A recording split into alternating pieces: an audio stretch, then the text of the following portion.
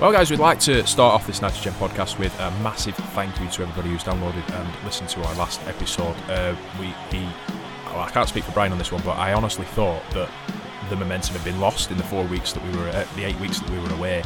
And I'm absolutely blown away with the fact that people have stuck around and carried on listening. I was kind of expecting this episode to just be like completely zero, and it's just me and Brian talking to each other and putting things out on the internet for no apparent reason. But apparently, you guys, the Nitrogen podcast fan base, if you want to call it a fan base, is it's still there, and we really, really appreciate you guys listening in. And at this point, Red Circle's changed so much that I'm not entirely sure where everybody is. But there was where is it that Corey Taylor is? Shout out to Corey Taylor because he's a listener, apparently. Yeah, he's an Iowa native. I don't know how you pronounce it really. It looks like Des Moines. Yeah, Des Moines. But I'm Des Moines, Iowa. Des Moines. That's how you pronounce it. Yeah.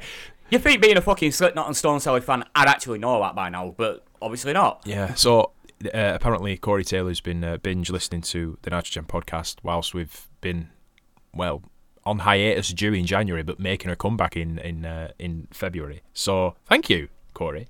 Yeah. What were it? 12 episodes that we'll just randomly listen to? Yeah, dude. I mean, that guy got properly addicted to us. I have no idea why. Yeah. By the way, that is kayfabe now. That is canon. Like he's a listener. He probably isn't, but he is in our heads. Oh, of course. We are not backing down for that. You'd rather him than Seth Rollins, but I think Seth is just a tad little too busy, fucking wearing really, really god awful suits on TV at the moment and laughing maniacally for no fucking reason. I think he's a little too busy. Yeah. But he does own his own coffee shop, so he has his plus sides. Well, you've got to put their millions of dollars somewhere, don't you? I mean, millions of dollars. Oh, fucking hell. Primetime players, all this shit. I did love the primetime players, to be fair. Primetime. See, every time somebody says primetime, I think of Elliot Skipper. That's just like noughties Mark Ashworth. Yeah, well, early noughties Brian Bradshaw as well, because, I did watch TNA, guys, and he was fucking amazing. Primetime, baby. He arguably has the biggest moment in TNA history. He can lay claim to that with the Hurricane Rana at the top of that cage. Of course, yeah. I completely forgot that was him. Doing that tightrope walk and then the Hurricane Rana. Like, I've seen some impressive shit on cages. Yeah. Particularly in WWE. Yeah. But in WWE, their cages are genuinely, they can cheat because they've got like that rafter part at the top. These TNA cages were Fred fucking Burr. He must have been practicing walking on string over the Grand Canyon, like not rope, fucking string. With how he did that, with all the grace of a fucking butterfly landing on a petal on a flower. It was just so fucking brilliant. Big fan of fucking Elliot Skipper. Surprised, really, really surprised that he didn't really do much of anything after that. Yeah, I was going to ask if you knew where he sort of ended up, because he kind of just, again, like the butterfly, just sort of flew off into the sky, never to be seen again. Yeah, I'm not really sure what happened with him. I did actually look up what he was up to these days a while ago. Can't remember anything of it. So it's just not memorable. If I remember it rightly, he's had a couple of tragedies, a couple of personal tragedies. I think his daughter, his son had died in a car crash or something or other. So, he's had a bit of bad luck. But yeah, back in TNA, he was in his late 30s then. Like, didn't look it, did he? Oh, he weren't around for long. Yeah.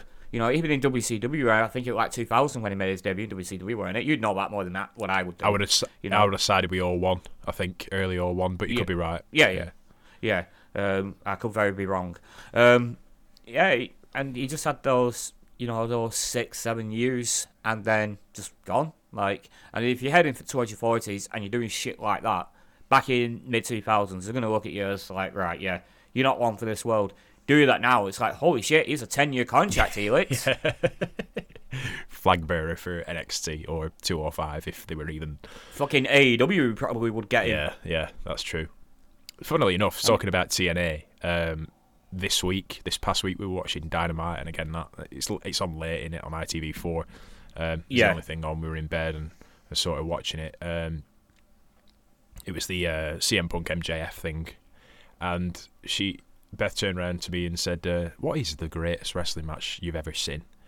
And I went, "Oh my God, why are you asking me that question? That's just so loaded. I've got to think about like what was 23, 40 to 25 years of wrestling fandom, and I've got to go through all them matches and think which one's the greatest one of all time."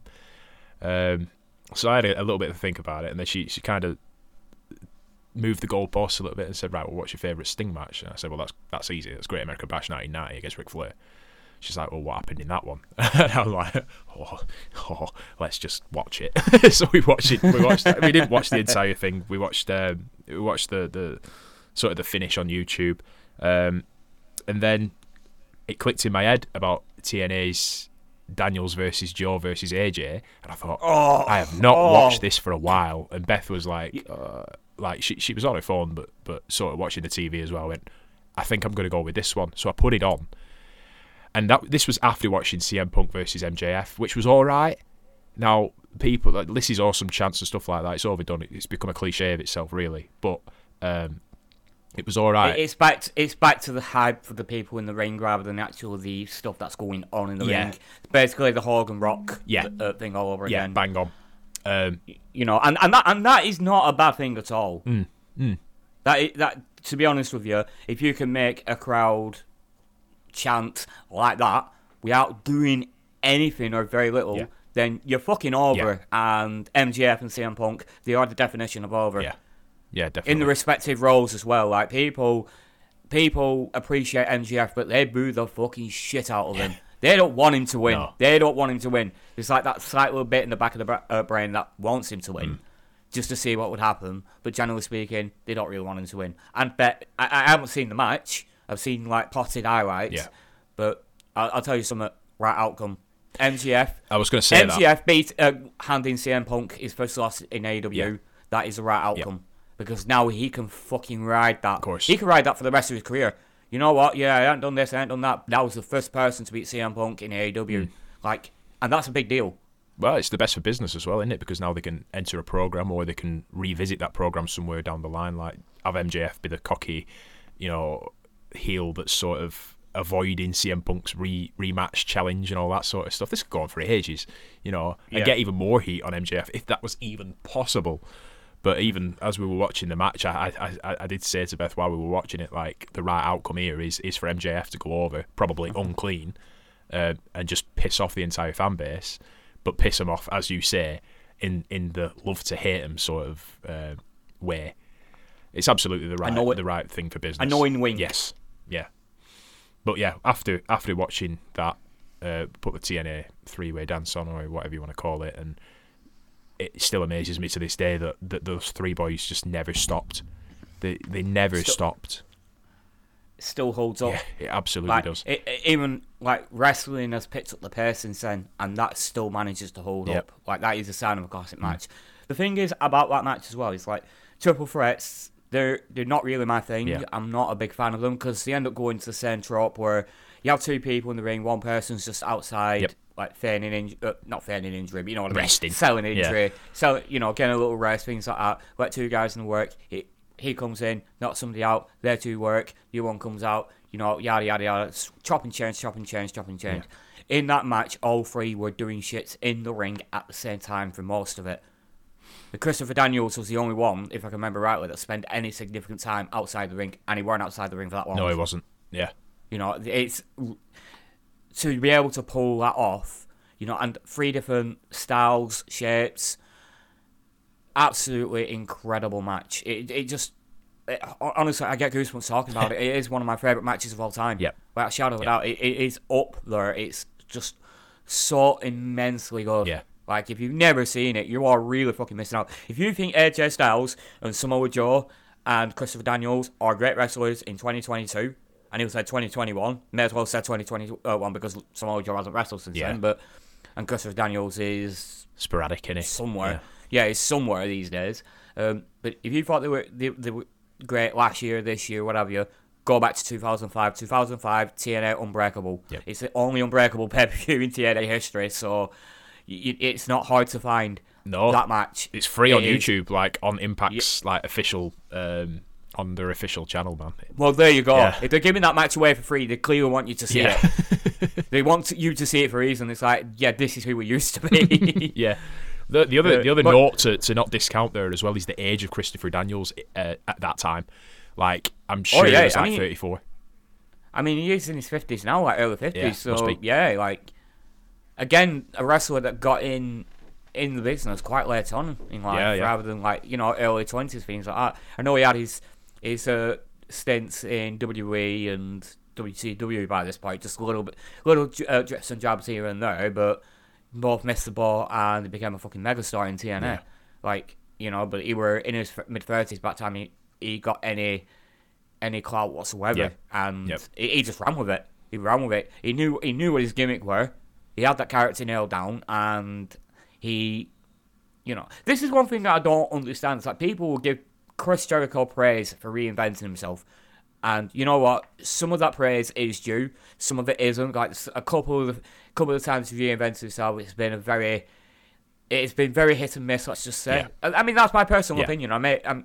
People may disagree, but there's been certain little bits that he's done that I've not really been keen on. Yeah. But you know, Christopher Daniels has done a fair share of reinventing himself. Mm-hmm. Like that Fallen Angel gimmick. You know, at one point he were really fucking evil. I mean, like, and this was before TNA were on proper TV when they were at pay-per-view. He were really fucking evil. He had like a cult status to him. You know, a cult-like status to him. Like, you know, a cult of personality. And he did that. And then when they were on TV, it's like, right, dial it back a touch. But then he became a different type of heel while still playing into that character. Yeah. Then he became a face without changing that character whatsoever. And then, you know, he just like changed it up a little bit, changed his look a little bit. And then eventually he just dropped the Fallen Angel gimmick. And people, I remember even I were like, why would you drop that? That thing's money. It's because he was doing it for fucking 10 years at this point. Yeah. And then it was Bad Influence. Yep. And he laid into the comedy side of it. And fuck me, with Bad Influence, the best tag team of their time. I will not stand down from that. They were the most entertaining tag team, you know, for those first couple of years. They were so fucking funny. I mean, I saw TNA in Manchester. It were the episodes of Impact where Kurt Angle had a cage match. Yeah. With some of the Aces of the Eights, and that's when fucking hell, Garrett Bischoff and Wes Briscoe showed their allegiances to the Aces and Eights. It was those two episodes, but you had the cage match on first. They did that because obviously TV recording in Manchester Arena. Get the cage up, do the match, take it down. Yeah. It's going to be out of fucking whack. The fans were in on it, whatever. So, you know, after that, they had Christopher Daniels and Frankie Kazarian, Bad Influence, come out dressed in as Braveheart in fucking Manchester, and they got booed to fucking shit. But fucking I was sat there pissing myself at their really, really bad Scottish accents and everything. And I think the reason why I loved them so much is because he leaned into that dorky Edge and Christian side. And anybody that knows me, Edge and Christian are my favourite tag team of all time for that very reason. Yeah. You know, regardless of what they do in the ring, that's irrelevant. You know, even though they could go in the ring, it was second. It was what they were doing in promos. Yeah. You know, before matches, 5-second pauses, yada, yada, yada. You know, and Bad Influence kind of lifted that dorky side, but they made it their own. And fucking hell, they were just so good. Give me a dorky tag team any day. I'll fucking enjoy them. Yeah, I mean, it'd be Motor City for me if it were going to be any of them. But yeah, you are. Fucking hell, yeah. Good choice, yes. Bad Influence, it was just hard not to like them. You know what I mean? No, I think Motor City had gone by this point. They I think Chris have, I think, Yeah. Or at least one of them had gone. TNA was a weird time back then because you had talent like that and then boom, they would just disappear the next week and you'd never see them again. It used to infuriate the fuck out of me. It's kind of like AEW these days as well. That really annoys me. It's like they bring in certain people and you never fucking see them again after that. Yeah. Like, or they'll sign people, but then unless you're watching Dark Elevation, you're not really seeing them, and it's like, you know, you gotta be. I've said it before. AEW really needs to trim the fat. You know, you gotta stop signing people. Yeah. You can't just keep signing any big name that just gets released, or or just end up free, it's really really hard when you've got all these names and you're getting very top heavy and very bottom heavy, and you just ain't got the time in the world to put everybody on TV, and people just sat there in the wings waiting for a chance, and then you're having Brian Cage's wife put a complaint on Twitter. Yeah. Yeah. You don't want to. You don't want unrest like that, and you've had it. You had it with Big Swole. You've had it. You've had it with Brian Cage. You've had it with a handful of people. Even today, it's come out. Miro is just waiting for creative. He's had an injury. He's got himself sorted, and he's just been waiting on creative. And it's like, how do you not put that guy on TV? Well, we just signed another big guy, who can do that style and more in Keith Lee. Yeah.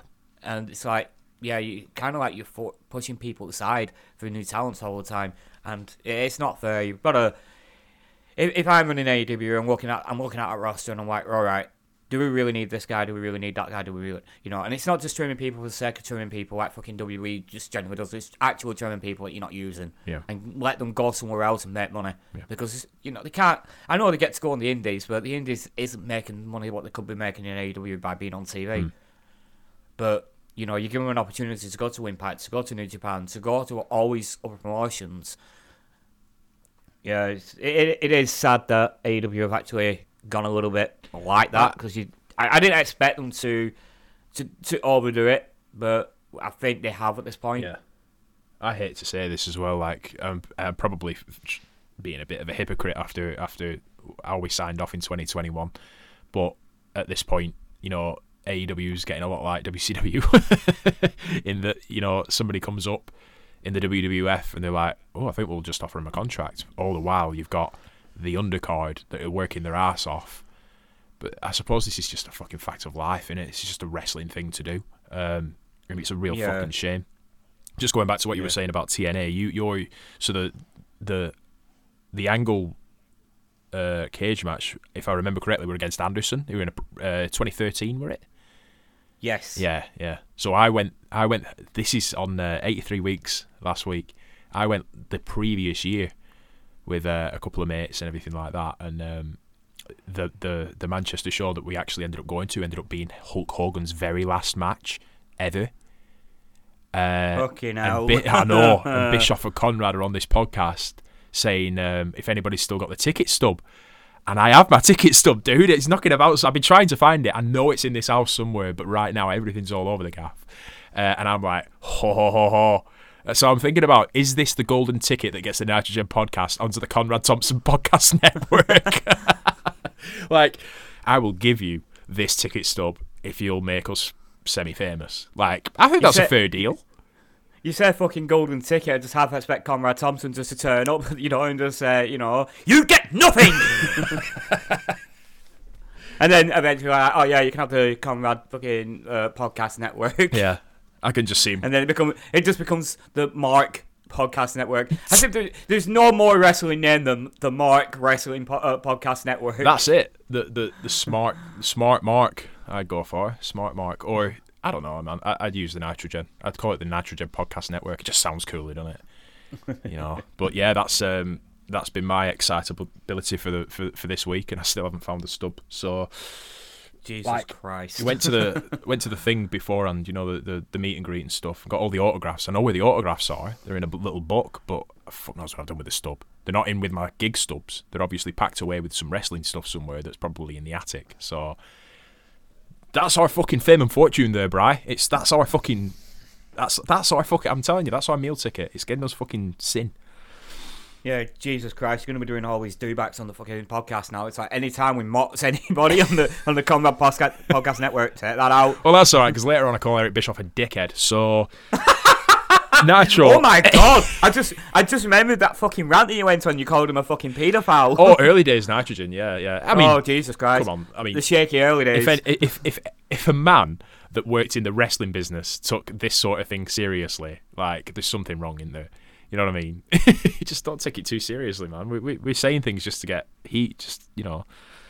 Just try and pop the people. We're not going overboard. We're not actually genuinely calling him a fucking paedophile. We're not. You are, but you're not actually saying that. It's just it was just like calling somebody a nonce. Like that's it. You're not actually. You're not implying that the they actually are that. It's just people who know me know that, like, when I get angry, Also, I call people paedophiles.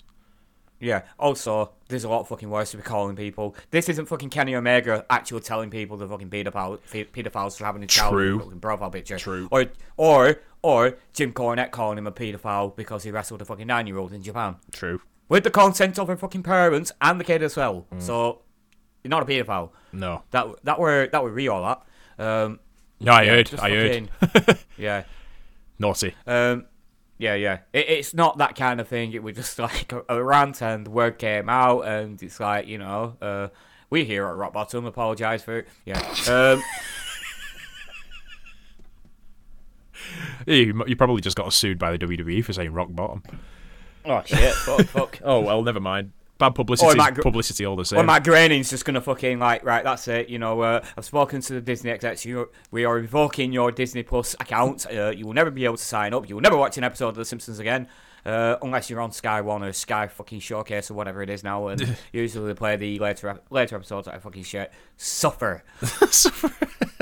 Dude, I'm surprised you don't have them all on Blu-ray anyway. Who fucking has Blu-rays knocking around these days? Yeah, I think I've got like 2 Blu-rays. Honestly, I think the digital age is over, mate. You heard it here first. Like, fucking CD sales are up fucking 400%.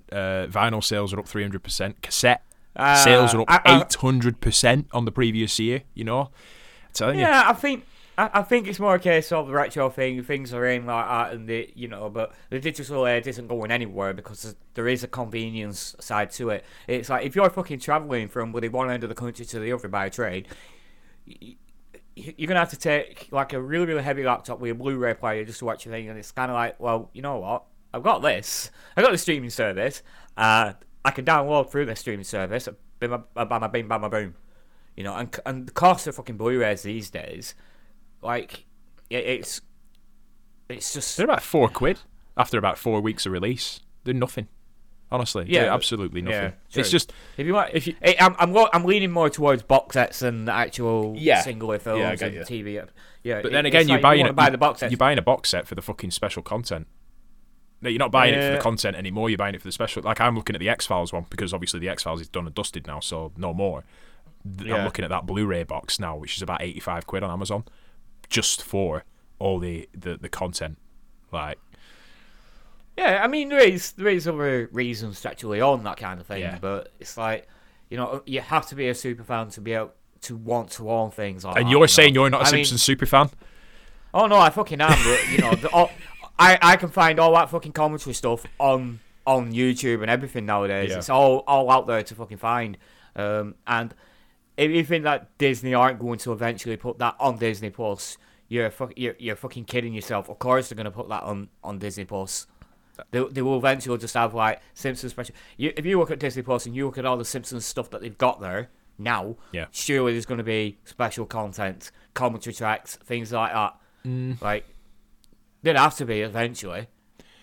Well, I don't know. I'm siding with the digital age going. I think it's Zuckerberg's fault. He's going to pull Facebook out of Europe, and people are just going to realise, well, actually, we're going to have to go back to radio anyway, and we're just going to go backwards. Whoa! Do not fucking say that. We are on the digital age. We are part of the digital age. We have a podcast. No, it's fine. Don't keep saying that. Do not fucking... I am touching all the fucking wood possible in my loft right now. Like, I just do not want the digital age just to go... Even Conrad has gone to radio, yeah? Our golden ticket is going to take us there. I've got you covered, bro. Nitro 58, 21st of October 1996, from the Mankato. Is that right? Yeah, Mankato Civic Center in Minnesota. I don't fucking know. Yeah. Good start. I just read Minnesota. I'm like, yep, I'll take your word for it. Yeah, 4,000. It's like, at this point, what is the fucking name of the arena? Don't care. Like, half the time they don't even announce where they fucking are. You have to look it up. So yeah, I'm taking. You know, they're in Minnesota. I'm taking your word for it. It's Minnesota. Mankato, Manjaro. I don't fucking care. Like, 4,034 people in attendance. This ain't a sellout, guys. There's probably about 700, 600 seats available here, there, and everywhere. We could probably put that down to Jerry Lawler. Commentary from the usual suspects, starting off with Larry Zbyszko and Tony Schiavone. And I'll take a break. I just love it. I love it when it's the first match of the card and it's just like straight in, boom, Bryan's taking over. Just to add, there was a dark match. Eddie Guerrero defeated Robbie Rage. So there you go. Robbie Rage. Fucking hell. Christ. That's not the worst gimmick we're going to hear tonight. It's like a top 5 of worst gimmicks in this fucking episode. Yes, we'll get to that. We will get to that, of course. Stick around. Vince fucking creamed his jeans in this fucking episode. It was just like, I like that in 1996. He's like, I want that, but I can't do it now because WCW have done it. Yep. We'll do it, and we'll do it better. Right, first match of the night is Bobby Eaton versus Chris Jericho. Gotta say, this match is quite an odd pairing. Because, Eaton is a solid hand, and Chris Jericho is already very good in 1996. Yeah. So, I went into this thinking, you know what, this could be a good match. It doesn't really look much on paper. Like, people just go, yeah, it's Bobby Eaton, part of the Blue Bloods. Not part of the Blue Bloods anymore. Bit aged. Can't be anything special. But no, I had a very, very good feeling about this match going in, and I wasn't let down, I'll tell you that. As Jericho is making his way to the ring, he goes to the barricade at ramp side, and he just gets mobbed by the fans. You get a yellow card for that nowadays. Yeah. I just expected Nick Patrick just to run out with their fucking yellow card. or that geezer from Gladiators. Forget his name. Oh, I forgot his name. I know you're on about. Shit. Not John Fashanu. No. Oh. That's a different kind of geezer. Yeah. John Anderson. Is that Pardon? it? John Anderson. Gladiators ready. I don't fucking know. Yeah, it's got to be him. Yeah. Before the opening bell, Tony announces a commercial break, and Jericho looks really confused. He looks right to the camera. Yeah, right to the camera, like, okay, It was a bit fucking weird. Yeah. Like, why a commercial break though? You've been on for 2 fucking minutes, and it's like, oh, we're knackered. We need to go for a break, guys. Yeah, really fucking weird. Before we start, we see Six and the NWO Sting and the what I call the NWO position that debuted last week. Yeah. Apparently scouting talents, is what the commentary says. Then we hear the ring bell, which is possibly broken, as it sounds like someone is tapping a spoon against a ceramic baking tray. It's just like, clink, clink, clink. I thought that was really funny. I don't know why. We begin with lockups and stanging. I can't fucking say standing it's anymore. Gonna be one of them episodes, isn't it? I gotta get in shape, brother. I'll try that again. We begin with lockups and standing submission exchanges. There's some really good off-the-ropes cruiserweight style chain wrestling, which Jericho gets the better of, but it was impressive to see Eaton participating. Eaton manages a power slam and a pin attempt after a wrestle period, but Jericho is soon back in control with that beautiful triangle dropkick. Eaton mounts a comeback with a hangman right in front of a watching Nick Patrick, who does absolutely nothing. That's a disqualification, isn't it? Well, I'm glad that he didn't disqualify him anyways.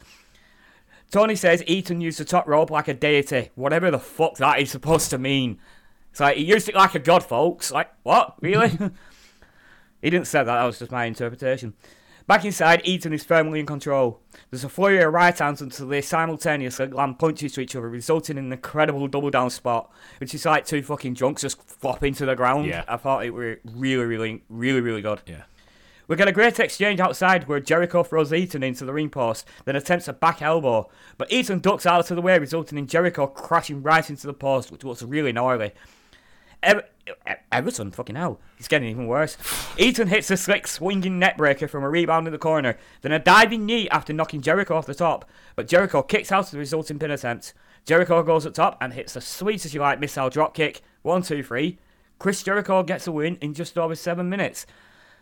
That was actually a pleasantly surprising match. Like, it just seems like there wasn't really a lot going on, taking into account there was a few wrestle periods because Bobby Eaton, that's his style, slow the pace down. It's that classic 80s style, isn't it? Yeah. But it doesn't take away from the match at all. No. But really, this underscores what I was saying on the last episode, Mark, in that the veterans are best served working with the younger guys, just to teach them a few things and put them over. And this served its purpose. And it helps that Eaton, who's, like I said, his style is the slower 80s style, work the body parts, I think. It's it helps that he could hang with the younger opponent, Yeah. the younger and faster opponent, I should say, really well, and didn't look at all out of place. And it was an enjoyable opener. It was really enjoyable. It was pretty good. Yeah. I texted you last night saying that I had to watch it again just to make sure that, I wasn't fucking going crazy. I'm like, was that really fucking as good as what I thought it were? I watched it back and I was like, you know what? I've already taken my notes of this, and yeah, really, really good match. Yeah, we're all right. I mean, again, with the NWO being there, it kind of threatened to overshadow the fact that the two people in the ring are competent. But yeah, that sort of old school heavyweight versus kind of cruiserweight dynamic, I never really thought like it could work up until probably doing this with you, to be fair. And now all of a sudden it clicks in my head that it can be made to work, because it's almost as if it makes Chris Jericho look like even more of a high flyer, because Bobby Eaton's going to be grounding him down. And it's not like he did most of the work either. You can kind of expect, the cruiserweight's going to be flying around and the bigger guys either not going to be being knocked off his feet, or he's just not going to sell, or whatever, or just like they're going to do all the selling and then mount a comeback and either win, or there's going to be something screwy, or the younger competitor gets a lucky break with a roll up. You usually expect that. Yeah. And Eaton is like, when he passed away, he sadly passed away last year, and when we were reading all these obituaries, people were just saying what a kind bloke he really was, and he would give everything to his opponents in the ring and make sure that they get the shit in and get over it. But whilst maintaining his own work, of course, and this is a prime example of that. Yeah. Yeah. Like he knows that Chris Jericho's the future, and he's a part of his days that are coming up, and he gave him a lot. He gave him just as much as what he used, and let him get his shit in as well as getting his own shit in, and it was a really competent performance from both competitors, and it looked like that both either competitor could have won that match. Yeah. But the right outcome was Chris Jericho winning. But if he lost, it wouldn't have harmed him one little bit. On the performance alone, it wouldn't have harmed him a bit. What would have harmed him is the fact that it's so early in his career in WCW, and I don't think he's really had a loss so far. Did he lose against Arn Anderson? And I think it were to like screwy circumstances, weren't it? Yeah. But which you can say, okay, well, it's fucking Arn Anderson, of course. Yeah. But he hasn't had many losses, and he's riding a wave of momentum. Losing to Bobby Eaton, it could kill it. It could cut it short. But if it hadn't, I think he would have been okay. But probably better that he did win. Yeah. And I'm glad that he did win. I'm pretty gutted that I've overlooked Bobby Eaton's matches over the years, to be honest. I'd be really interested. Go on. I'd be really interested to go back and watch some of his older stuff. Yeah.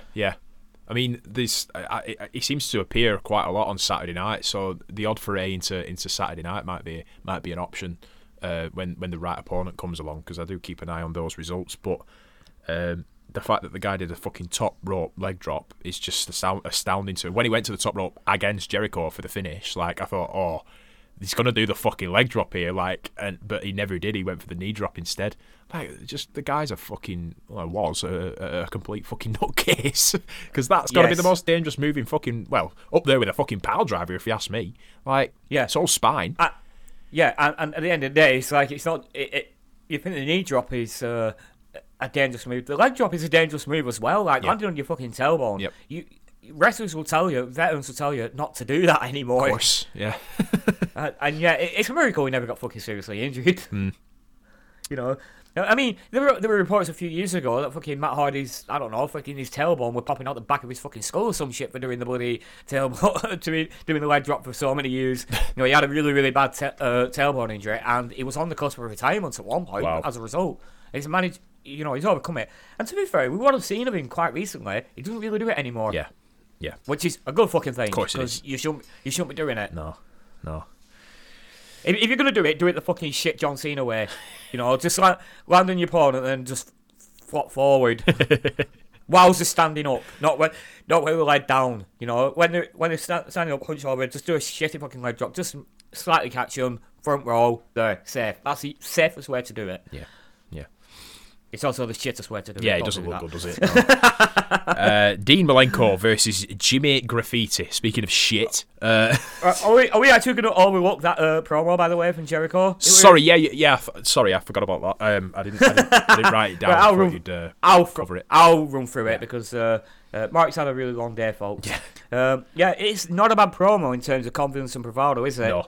I think the verbiage is quite generic, though, and he does stumble over a couple of his words, but he's got the confidence there. He knows what he wants to say, what he wants to get across, and he challenges Six to a match, which I'm really fucking looking forward to, because, like, they had when Chris Jericho went to WWE first time around, he was working with Six, X-Pac, whatever you want to call him, quite a bit at the beginning, and the matches weren't really great, and Chris Jericho got a lot of flack for it because X-Pac was seen as like the standard bearer in WWE. Like, if you can't have a good match with him, then they're gonna see you as useless. That you can't have a good match with anybody, right? And maybe that's a wrong perspective, but that's a perspective they had.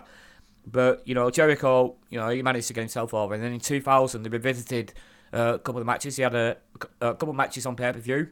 One was just a standard match, and the other a cage match, and they were two really, really fucking good matches. And that's in a slower paced company, right? So in a faster paced WCW style, it can't be anything but a barn burner, really, can't it? That's the hope. Well, that's the hope. Yeah.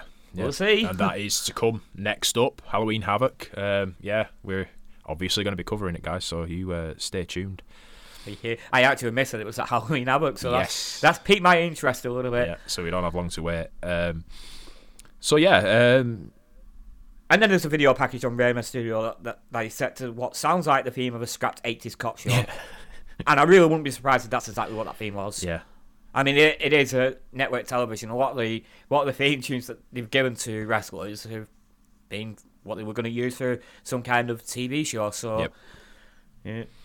Anyway, Jimmy Graffiti. Jimmy Graffiti, on a scale of 1 to 10, how shit do you think Jimmy Graffiti is as a gimmick?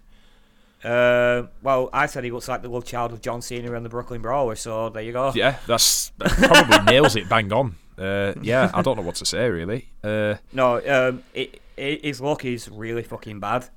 Like, he's wearing a cap, a shirt that is 5 times the size of him, which is ironic because it actually says XL on it. I'm like, mate, that's a triple XL. Like, why would you have XL in graffiti on the fucking front of your shirt? No. He's wearing jorts with some kind of graffiti, and the worst trainers I've ever seen. Like, it just looks like graffiti trainers. Well, that's what they're going for, but they just look awful. It just kind of looks like they're wrapped in Christmas wrapping paper to me. And he's got all this blue, black shit on his hand to make it look like he's, he's a graffiti artist. He's not fucking Banksy, put it that way. Yeah, he paints. It's like, well, if you're getting fucking paint all over your hands, then you must be really shit at graffiti. First and foremost, it's fucking spray paint. All I can call the gimmick is, Paperboy. Because that's what he looks like he's doing, like the way he's dressed and everything, and the fucking ink on his hand. It looks like he's been handling fucking Daily Mails all day. He's a paperboy. Do you actually know who Jimmy Graffiti is? No, I don't. Apparently, it's Jimmy Del Rey. Do you know the name? No. Jimmy Del Rey, he was a wrestler. He was a tag team wrestler from the 80s, one half of the Heavenly Bodies, which is a name that I know. I recognise the name Jimmy Del Rey when I looked him up. One half of the Heavenly Bodies with Tom Pritchard, brother of the known cunts Bruce Pritchard. They were quite a well-known tag team in the late 80s. Well, bit journeymen, right? But, the name Heavenly Bodies is one that rings a bell. Yeah. I think that gimmick has been done a couple of times over. I think Chris Candido was part of the Heavenly Bodies at one point. Right. Or something of the sort. I might be completely fucking wrong, but I think they really did the gimmick. So, anyway, when you hear Heavenly Bodies, what do you think, Mark? What do you think? Well, you think Lex Luger, don't you, really? Yeah. So, like Lex Luger, Glamour Muscles, doing a lot of hot dogging and ham-fisted wrestling and shit like that. You don't expect fucking John Cena when he's 13 doing a paper round. No, but now that you've said that, I've got to give him his due. He obviously, and again, competent wrestler.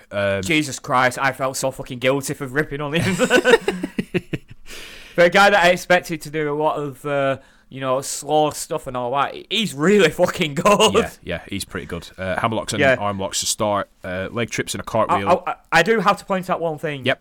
How old do you think Graffiti is here? If you look at him in his face... Shit, going off what you've just said now, he's got to be fucking touching 50. But, I mean, right, I kind of did think, like, old man, young clothes, so... The older person in this match is Dean Malenko. Really? By 2 years, yes. Malenko is 36 here, and I was fucking shocked that he was 36. I'm like, okay, early 30s, not 30 fucking 6. And Graffiti is 34. Fucking 34, holy hell. Yeah, and they're both 11-year veterans at this point as well. They both debuted in 1985. Wow. But he does look like shit, does Graffiti. The clothes don't help, but even then, when you see you do see his shirt roll up at one point in the match, and he quickly pulls it down, and no fucking shit, because he's got a lot of flab there. Yeah. He had a heavenly body, put it out. He's not a heavenly body anymore. No, I saw that at the end, so let's get through it. Yes. Leg trips and a cartwheel with a side headlock takeover from Dean before backing him into the corner. Drop toe hold after a shove doesn't keep Jimmy down long. Another drop toe hold and a front face lock from Dean Malenko. Clothesline attempt is reversed into a DDT from Jimmy, which looks pretty good. Elbow drop gets a 2 count. Sit out powerbomb gets a 2 count. In for a clothesline, but Dean ducks, but he doesn't duck the super kick. That's a 2 count as well. Really good super kick as well. Yes, we're good. Dean very snappy. Sorry. Very snappy. That's what I said. Very snappy. Dean on top now after Jimmy rushes into the corner and ends up on the floor after initially almost ending up in the laps of the commentators. Did you hear what the commentary said? I think it was Larry, weren't it? Yeah, basically. Tony says he's nearly in the laps, and Larry is fucking indignant. He just says, "In your lap, maybe. I'm out here. This is an expensive suit." Yeah. And then when Graffiti actually does flop out of the ring, he actually looks like a drunk being thrown out of the pub, just like tripping over the curb the way he just flops back. Yeah.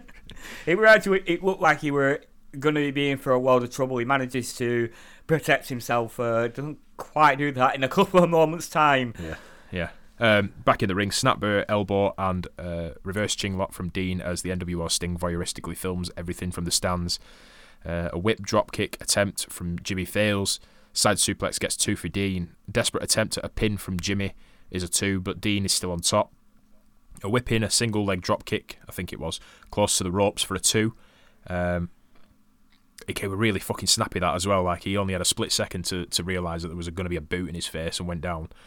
Right hand's in the corner, but Jimmy flips it with right hands of his own. There's a whip over and Dean reverses, and there's a short arm clothesline in the opposite corner. A big vertical suplex from Dean Malenko and a Texas Cloverleaf attempt is kicked off with Jimmy kicking and attempting another weak pin. Dean up and a huge crossbody over the top rope to send them both on the outside. Oh, risky. Yeah, Graffiti landed on his head and his ear. That must have fucking stung. Yeah. And the commentary claimed that he crouched on his shoulder and hit his head on the rail, but he clearly fucking didn't. No. His head barely scrapes the rail, and he doesn't land anywhere near his shoulder on his thing. What? I don't know if this was a mistake. I don't know if Malenko was actually at fault for this. But when he's actually on his way down, Malenko's already landed on his feet, and quickly as flash, he tugs on his t-shirt. Graffiti did get slightly stuck on the rope. I think Malenko saw it and quickly did it, and obviously Graffiti didn't realise what he was going to do, and that's why he's landed like the way he did. Yeah. I just think it's miscommunication. Malenko's not dangerous work. He didn't do that if he felt like that's what he was going to do. Like, he must have thought, right, he's trapped, he will just slop to the ground, and he didn't. It's just, like I said, miscommunication.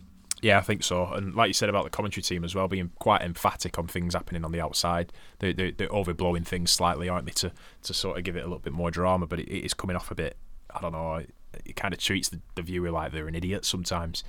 Yes. That happens a couple of times in this show, but I haven't noted them down, to be honest, but I did notice it. Whilst we're on the outside, Dean gets sent into the ring post. Jimmy does manage to shake the cobwebs and get himself up onto the top of the turnbuckle, but Dean cuts him off. Jimmy hits him and Dean drops, and after an attempt at an awful drop kick, it allows the man of 1,000 holds to get the Texas Cloverleaf on to a massive pop, and Jimmy quickly taps out, and that is where you see the heavenly, not so heavenly body sort of fucking flabbing on the canvas. But Yeah, we're not for body shaming. We know that age takes its toll sometimes, but the guy's 34. He's like in between me and you, sort of thing. Age range now. Holy shit, man. I am 34. Oh yeah, I keep thinking if you're younger. I don't know why. Yeah, I'm kind of like better shape in terms of belly, but I'm not in better shape in terms of arms. Yeah. But at least I look my fucking age. True. Yeah, Well, he looks a lot actually, older. It's insane. Yeah, I can't believe you told me that. Generally speaking, I look younger, so there you go. Yeah. Again, Dean with the take mask going into Halloween Havoc this coming weekend of Rey Mysterio Jr. I've got to mention, you hear what Larry said when he were on his way out with a mask? Basically, Larry says, "Why go? She'll put Rey's mask on Savage so he can't see Elizabeth anymore." Right, well, first and foremost, there's fucking eye holes on the mask. Does he even know how these lucha masks work? Fucking hell, he must have seen bloody, fucking, what's his face botch so much. Jesus Christ, his name's escaped my head. Sin Cara? No. I'm talking WCW. Oh. It's kind of like Jimmy Graffiti with sunglasses and a shitty mask. Callow. You know what I'm on about. That's the one. Super Callow. Yeah. Yeah, he must have been watching too many Super Callow matches and think, yeah, they're fucking blind. We'll hear about Super Callow at the end of this.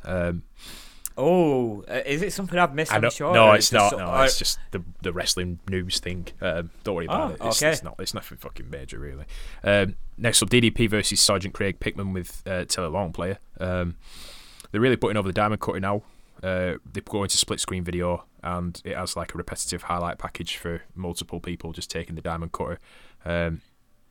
Basically a YouTube compilation. Yeah, it is, and I'm not sure if Mark Mero's in there or not, but I have a sneaking suspicion that he was, just because WCW likes to put them subtle digs in.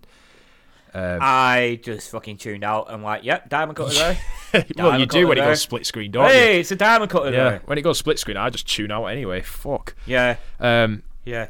So, yeah, I didn't really pay attention to who was actually doing it, but now that you mention it, I do actually see it. A guy in white trunks and red, and it's going down and all that, but I think it easily could have been Eddie Guerrero. It could have been. Yeah, it could have been. I mean, from the back, you just see red and white. Yeah. Well, white and red, just say. It's like, well, Mark Mero was wearing those colours as well, and similar hairstyles on the back. Yeah, it could have been either. Yeah. Just noted that Craig Pittman gets pyro, DDP didn't. Yeah. It's like gunshot pyro. However, like the character that Pittman's got, I kind of want him to have like PTSD flashbacks. So like there's fucking gunfire going off in the background. They just like drop rolls and stuff. Yeah, like Eric Young. Yeah. It'd be fucking great. Oh, that'd be so funny. Or Sting, like, oh fucking hell. Yeah. The pyro. It says a lot about the man when he gets pyro and the fans boo. Yeah. I feel like we must boo pyro at this point, though. To be fair, like if we've been seen all these shows, we'd be like boo to the pyro. See, there you go. You should lay into that character with PTSD. People boo and he goes, "Oh fuck the air raid siren." Yeah, I'd love to see it just once. I think it'd be great. It'd probably be the end of Craig Pittman as a wrestler being taken seriously, but fuck it, it's worth it. Yeah.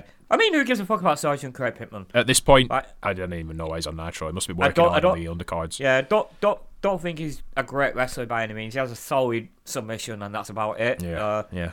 He looks painfully generic. Yep. And he's aligned with Teddy Long, and apparently Craig Pittman's supposed to be a fucking heel here. I mean, he turned heel months ago. Yeah. And Teddy Long, yet again, he doesn't know whose side he's on. He's fucking siding with faces and heels. Right, really fucking weird. It is. I really hope that this feud with Nick Patrick is just a long con to get Teddy Long to become a referee again. Maybe that's why he became a referee in WWE. Like, with his fucking letter goes, I'll show you how it's done, player. Yeah. Pittman, for some reason, turns his back on DDP, and DDP takes full advantage, as you would. Just like, there's no logic in this. Like, Teddy Long just stays on the apron, and Pittman just turns around and whatever. He bashes Pittman into Long. Long gets sent flying off the apron, and DDP with the onslaught of strikes and clotheslines. There's a side slam, kicks while he's on the floor, a choke on the ropes, variation of a tombstone falling forward for a 2 count. Oh god, that was sick. Yeah, I just called it a faceplant pile driver. Nice. Yeah, makes sense. There was I know there's another name for it, but I can't remember it. So if people listen to me and who realise, I don't fucking know the names of moves, I do generally forget a lot of them. Like, I will remember. I mean, like I learned all the wrestling moves from playing the old SmackDown games. Yeah. And nowadays it's like if I'm watching wrestling on TV, I listen to commentary, call moves and all that. But when you got fucking Jim Ross calling names of moves wrong, it's easy to get confused. But like I'll forget these names and I'll wake up in a cold sweat. It's like, oh, that's a pile driver. Like, you know, I just genuinely fucking forget. Yeah. But where the fuck did Tope Suicida come from? Like Excalibur. Well, yeah, obviously comes from him, but like people have been doing that move for fucking years, and it's not called a Tope Suicida. It was more Tope Suicida in like Lucha Libre and the places like that, you know, like just generally Lucha Libre. Some promotions would actually use it. Like the mainstream promotions didn't use it, and now Excalibur. He used to do it. He were on commentary for PWG, and he used to set up his Suicida there as well. Okay. So I think it's just kind of like taken off. Like he's an insider. He's a luchador himself, apparently. Yeah. You know, and I think, yeah. So I call it Tope Suicida now because I prefer it, really. Yeah. I like it. It just rolls off the tongue. Tope Suicida. It's like, you know, it's like you're just gonna go to a Spanish restaurant and yeah, I'll have a Tope Suicida. Like. No, and I don't mean that a meal. I mean like as a fucking real specialty drink. Yeah, I'll have a Tope Suicida, one that will fucking knock you out straight away. Yeah, get you thrown out over the fucking bar. Well, if you want more, and you throw yourself over the bar. I don't know. Yeah, flopping over like Jimmy Graffiti. Well, let's talk about this kick out for this too. So the kick out sends DDP onto Nick Patrick, who's obviously counting behind him, to the delight of the crowd, who probably give us a top 3 pop in this Nitro just for DDP splashing the back of Nick Patrick. There's immense heat on him for selling the back, and obviously he's kind of saying my neck, but my back as well.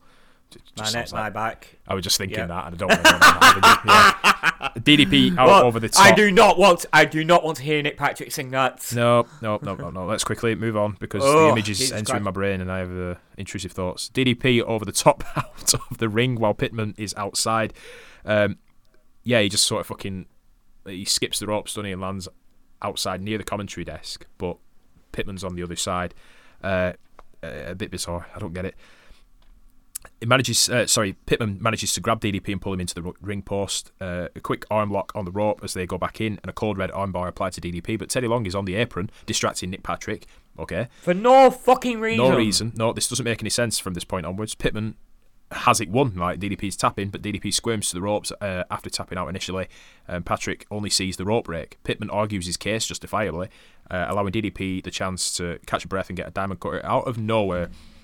Well, it's a 3 count for DDP. Pittman and Long get into the ring. Obviously, Pittman's already in the ring. Pittman and Long get into it in the ring. Then Long and Patrick get into it in the ring. Long says he's not to blame here, but it clearly is. Patrick actually in the right here for a change. This is further exclaimed at the end of the match where Tony tries to say that it's Nick Patrick's fault, but ain't nobody having it. Patrick says exactly what happened, to be fair to him. Tony then says that he's the NWO referee again after Saturday night because there was another match on Saturday night which they didn't highlight on Nitro. And Patrick threatens Tony with legal action again for the accusation. Right. For once, I'm actually on Nick Patrick's side here. Yeah, 100%. And this does come back into play later on in the night. Not as blatant, but it's like a subtle little nuance, and I'm like, yeah, this is going somewhere. So yeah, we'll come back to it. Yeah. After the break, it's back to the Ric Flair attack a few weeks ago, and then the Jeff Jarrett promo from last week. Even though WCW is telling us that happened 2 weeks ago, it didn't. Oh. Next up, Ron Studd versus the aforementioned Jeff Jarrett. This is essentially the Lex Luger thing from a while back. I'm facing the Giants, so I want to face all the Giants WCW has. It looks like Jeff Jarrett has spilled coffee down his jailhouse singlet. It's not even a singlet at this point. No, it's not. And then it does pan out, and he's got like the gold on the legs as well. But like as the cameras zoomed in, all I could think like, he spilled his coffee. And here comes Ric Flair, of all people. The guy just can't stay off the road, can he? No. Even now. He gives Jarrett the chance to strut once he gets in the ring, which Jarrett obviously does. Flair removes his blazer quite sensitively with the help from the referee and struts himself with a smile on his face. Jeff is invited to strut again, to boos this time. Flair struts to raptures of cheers from the crowd. We square up very briefly, and Flair offers his hand to Jeff as a show of respect. They shake hands, and he leaves. And Larry says they're in a no-size contest now. It's like, just a little jab. Like, okay. Yeah. Chuckle. The bell rings. Go on. I sorry. just put, clearly Jarrett is joining the Horsemen. Yeah. Yeah. So Dave Meltzer was kind of fucking on the money with this, weren't he, a couple of episodes ago? The bell rings, and so does Stud's bell. Honestly, I've given Big Ron Stud a new nickname. I call him Giant Fodder. Because if there's somebody going up against the Giants at a pay-per-view, guaranteed they are going to face Big Ron Stud on the Nitro going into that episode, into that pay-per-view. Yeah. And he's always going to lose, and it does nothing for him, and it does nothing for his opponents. No, he gets a payday for being tall. Yeah, I'm gonna put it this way. It's just like I said. It's just for the sake of Jeff Jarrett getting his opponent getting a big win before a pay-per-view, and that is exactly what happens here. Yeah, it's like you can't keep telling a David versus Goliath story if the Goliath of the piece is beaten every time and in quick fashion. Yeah, and it's just par for the course for his opponents. It's a guaranteed win, so the mismatch using size is irrelevant. Yeah. I'm not saying I'm a big Ron Stud fan here. I'm just saying that you could be doing more with him. You could be doing the giant. You could be doing the giant thing with him, like you are doing with the giant himself. Yeah. But they're not going to do that because we've already got one giant, and I don't understand that logic at all. It's like just because it's all giant's art doesn't mean that it can't be somebody else's art. You can do that without it looking like you're copying. I mean, you look at WWE right now. It's like they've got Bobby Lashley and Brock Lesnar. And they've got very similar styles, and they've managed to parlay that into a program or two, and it doesn't look like they're trying to have their cake and eat it. They've actually made that program work. Yeah. Despite the fact that they're very similar people, they've got very similar styles. More impressively, they share the same fucking initials. But they've both got MMA experience. They both do very similar moves, suplexes and all that. And I will tune into WrestleMania to see those two have a program, to have that match. Because I know it would be really, really good. But even then, even when they were not in the same circle, they were still coexisting. And you can do that. I mean, WWE have done it before. They did it with Kane and The Undertaker. Very similar characters, very similar height, very similar movesets. But, they could do the programs together. They could do programs separately. And it fucking worked. They've done it with other people. They did it with Hogan and Warrior. It's like, you can do this with the Giant and Big Ron Stud, and have Big Ron Stud actually look like a threat in a warm-up for a pay-per-view and not have him lose all the time. You can have DQ finishes. You can have him going fucking crazy and just plummeting his opponents and making them look like they've got absolutely no hope going into the pay-per-view, and then fucking miraculously get a win. It looks even better. Don't have him be fucking giant fodder. It just doesn't work. It just Jeff Jarrett nothing here, and it does nothing for Big Ron Stud. It just makes Big Ron Stud look fucking weak. Does. Yep. It does. There's a little bit at the end as we recap things that as you're laying that out makes it makes the fact that what they're doing to Ron Stud here illogical. But we'll get to that when we get to it. Just you might have to remind me at the end. But yeah. All I'm saying is you can have more than one. You can have more than one giant on your TV show, doing the giant stick and make it work. It's actually more lazy on WCW's creative, that they haven't actually done that here with Stud. That's it. Like they haven't fucking thought. People can call it lazy. It's like, oh yeah, copy and gimmick. But it's more lazy to not do that when you've got a legitimate fucking giant. I want to see him stay on his feet. I don't want to see him fucking getting picked up into a brainbuster or a suplex fucking 40 seconds into a match from a guy half his size. No, that's it. And there's no reason why it couldn't be the WCW giant versus the NWO giant at some point down the line. Yeah, it looks impressive on Jarrett's part that he could do that, but you're not even building up to it, which takes it away as well. Yeah. It just makes it look so seamless. Yeah. It gets a big pop, but in terms of actually putting Jarrett over and putting Stud over as a giant, it does fucking nothing. Kevin Nash doesn't leave his feet that often. Kevin Nash isn't the fucking... isn't as tall as Big Ron Stud, and yet he does a giant gimmick better. Fucking Scott Hall does a giant gimmick better. Yeah. They're not actually being giants, but they do the fucking gimmick better than Big Ron Studd. It's basically created to say, oh yeah, you fucking sell for this guy, make him look good. Yeah. You know, it's like, you're not making him look good, and you're making yourself look worse in the process. Oh, honestly, it's just so fucking... It is frustrating. So confusing and frustrating. Yeah. But, I mean, Studd must be happy with what he's doing. He thinks he's going to get a break in. And he's going to getting a payday, isn't he? Yeah, he does get a payday for the next couple of years, let's be honest. So he must be happy enough. But yeah, I would have liked it to be, you know, you could have had him sort of being played up as the WCW Giant, you know, somewhere down the line, and then face off against the Giant at a fucking pay-per-view of some sort. Like, exactly. It might not be money, it might not draw fucking Mega or anything like that, but it's a Giant versus Giant. I'm not saying fucking put the WCW strap on him. I'm just saying fucking make him look like a bigger deal than what he is. Yeah.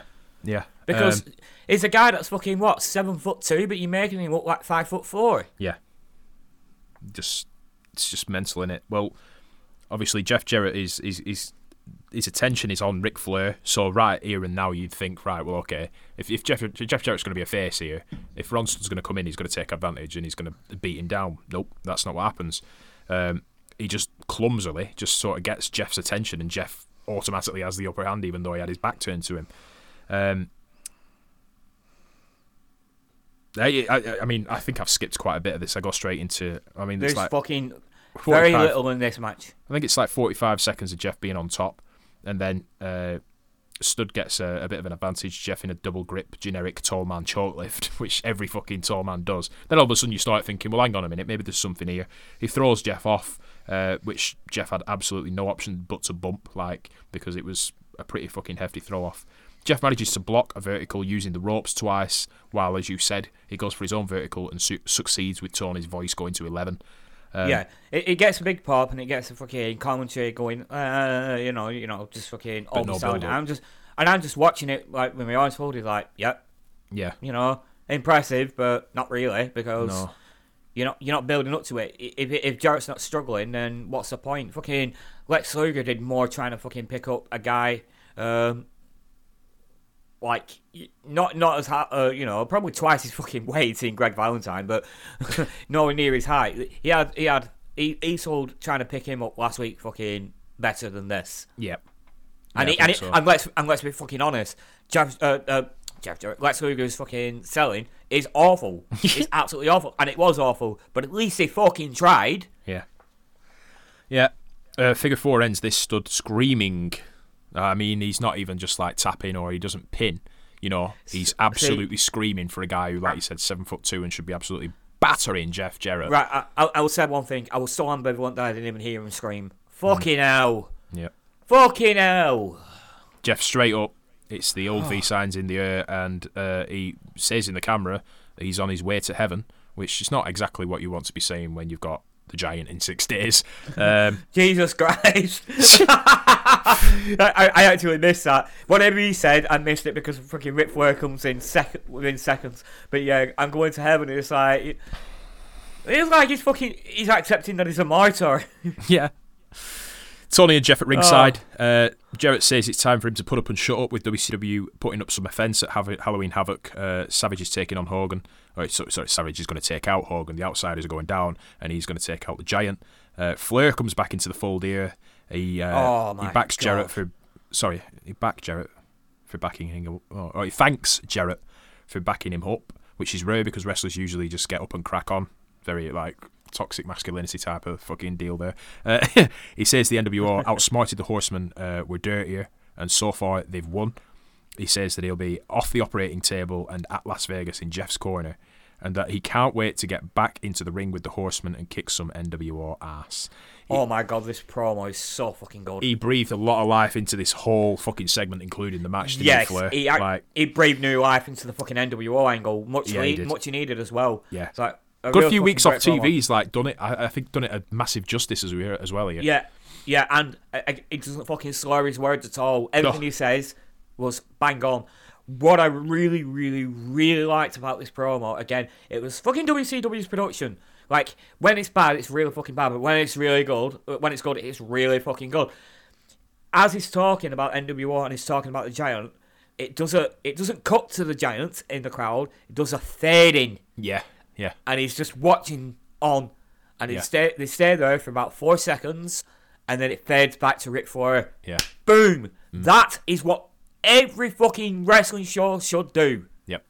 If you're gonna have somebody cutting a promo and somebody else is in the arena, like standing somewhere, looking on, fade in, fade out, because it makes it more dramatic. It makes it Of course it does. actually look like a TV show. Yeah. Not this fucking cutting to a guy in the back just fucking watching on a monitor. I mean, you can do that, but it's over fucking done.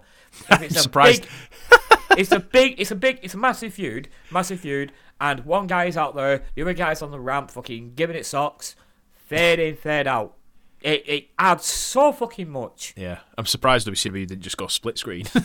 They're Oh, obsessed. fucking hell. Now, we love a good fade in on the Nitrogen podcast. It definitely, it was very good. Very good. Well, they did went split screen. All you'll see is fucking the giant's flabby fucking man boobs. You won't see his head. You can't fit him into that screen. They had no options to do the fade in. Oh, yeah. I mean, if they cut to him, you're like, it's a giant. Like, Hour 2, and here we go, guys and girls, and everybody in between. It's Vince McMahon's wet dream. It's Lex Luger versus Roadblock. Bobby Heenan sums this up perfectly as he's coming out. go on. He just- It's just something goes- I clearly haven't noted. Oh, he just goes, "What is that?"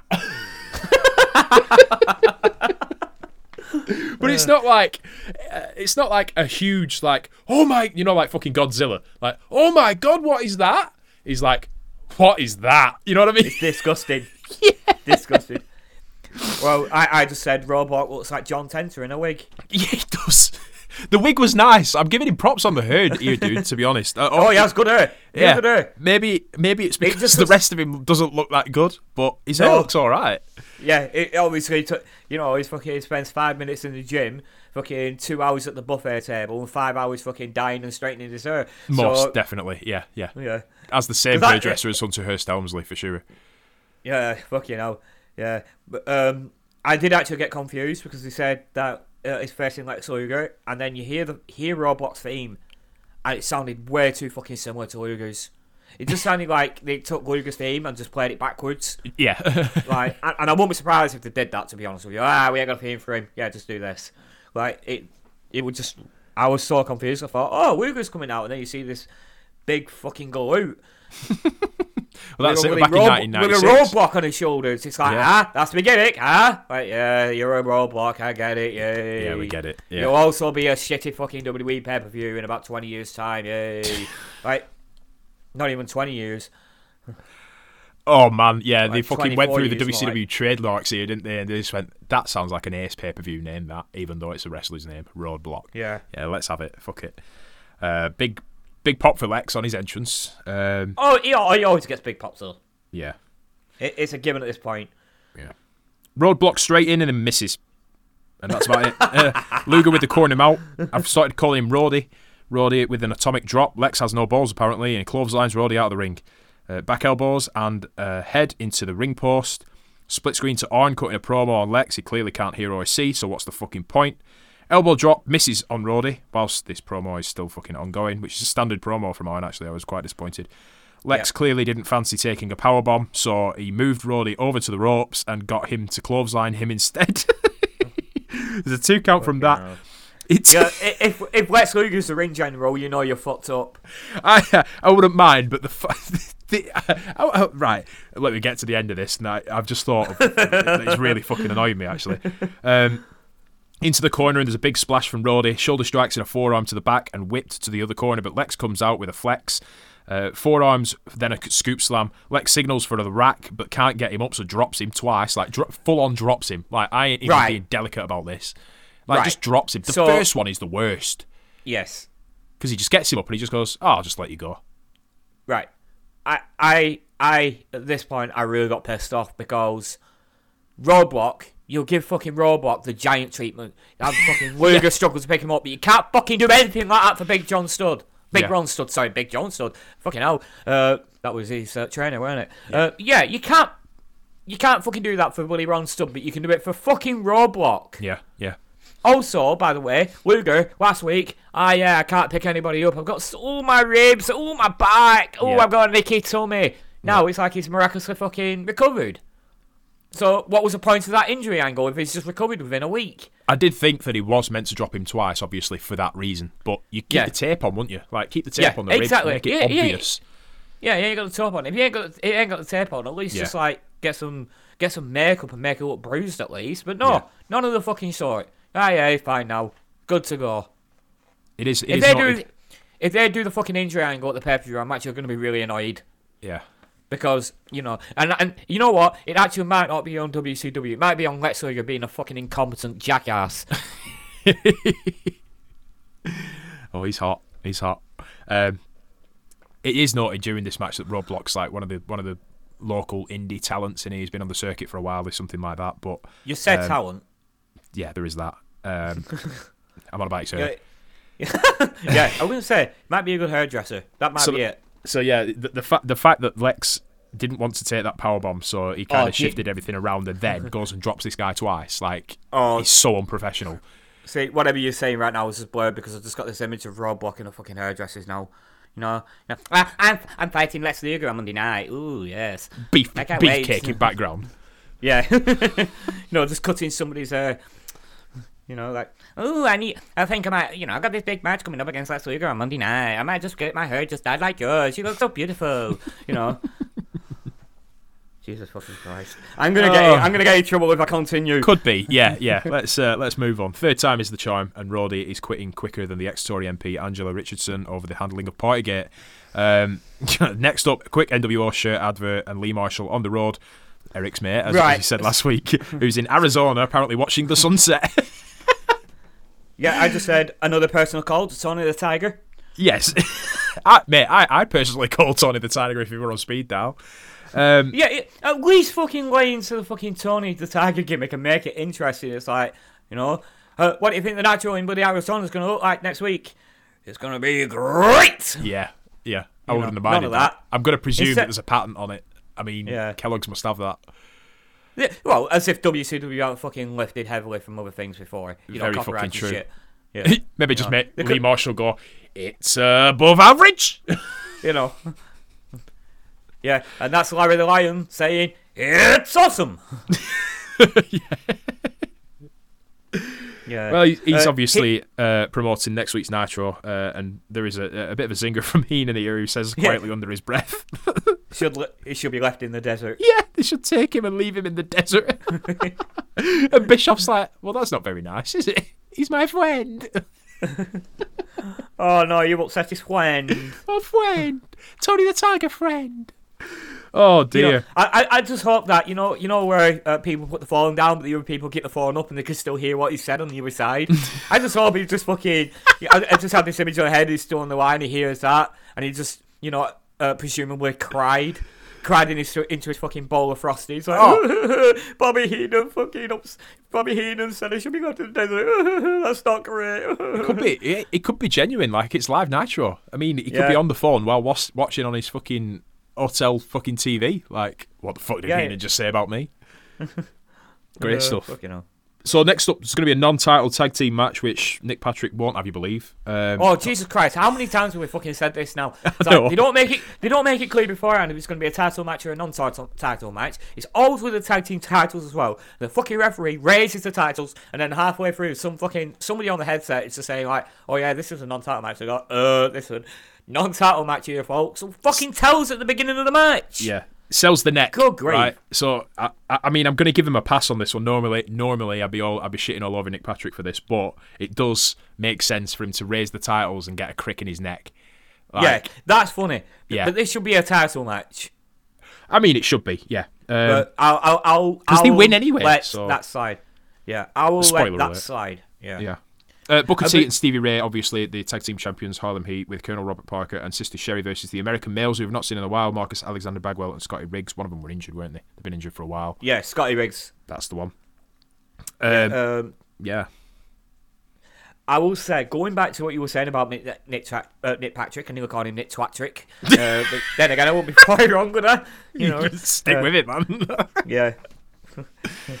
My inner monologue just came fucking seeping out right there and then. Yes, there was one thing early on that really made me chuckle. It was Stevie Ray slams Scotty Riggs, and the actual impact hurts Patrick's neck. Like he actually starts going, oh fuck, Oh, you know, I love it. And Stevie Ray just turns around and just goes, sorry. You can actually just see him look over and go, you're right, sorry. This is the heel like, Stevie Ray. You're in a wrestling match. You shouldn't be saying sorry for the referee for being in the ring with an injured neck and you fucking slamming. And it's not even an injured neck anyway. It's fucking faking it. But it's just like there's such sincerity. I think Stevie Ray doesn't know what kayfabe is. That's probably why he's so shit. He's actually hurting people for real, and he actually he actually thinks that Nick Patrick's got a legitimate broken neck, and he just turns over and you go, "Oh Jesus Christ, Nick, I'm so sorry." Fantastic stuff. It just made me laugh so fucking much. Oh, absolutely brilliant. The fact it's his job as well. Like it's his job to inflict pain on people, and he's just like, "Sorry." Love it. Stevie starts this one off clubbing blows, chops and chokes too, but Riggs quickly turns it around and the two have a back and forth with reversals until Stevie ultimately slams Riggs down completely. That's probably the moment that you're on about. Riggs tags out after Stevie doesn't take advantage and misses the elbow, but the double team only gets a 2 count and Stevie tags out. Booker's hip tossed over the ropes, Booker hip tossed over the ropes by Buff Bagwell. I keep calling him Buff Bagwell, Marcus Bagwell, as Heenan correctly points out that it should be a disqualification. Tenay quickly off the top of his head says that it was just momentum that took him over to somehow exonerate Booker and keep the match going, but we're still doing this after over a fucking year. Cut to a break. Yeah. I mean, fucking paedophiles. No. Seriously, the last time we went on the rant about that, you called Eric Bischoff a paedophile. So Well, the other thing is that we're in hour 2 now, and Eric Bischoff is overseeing this shit, and he's very quiet on the matter, innit?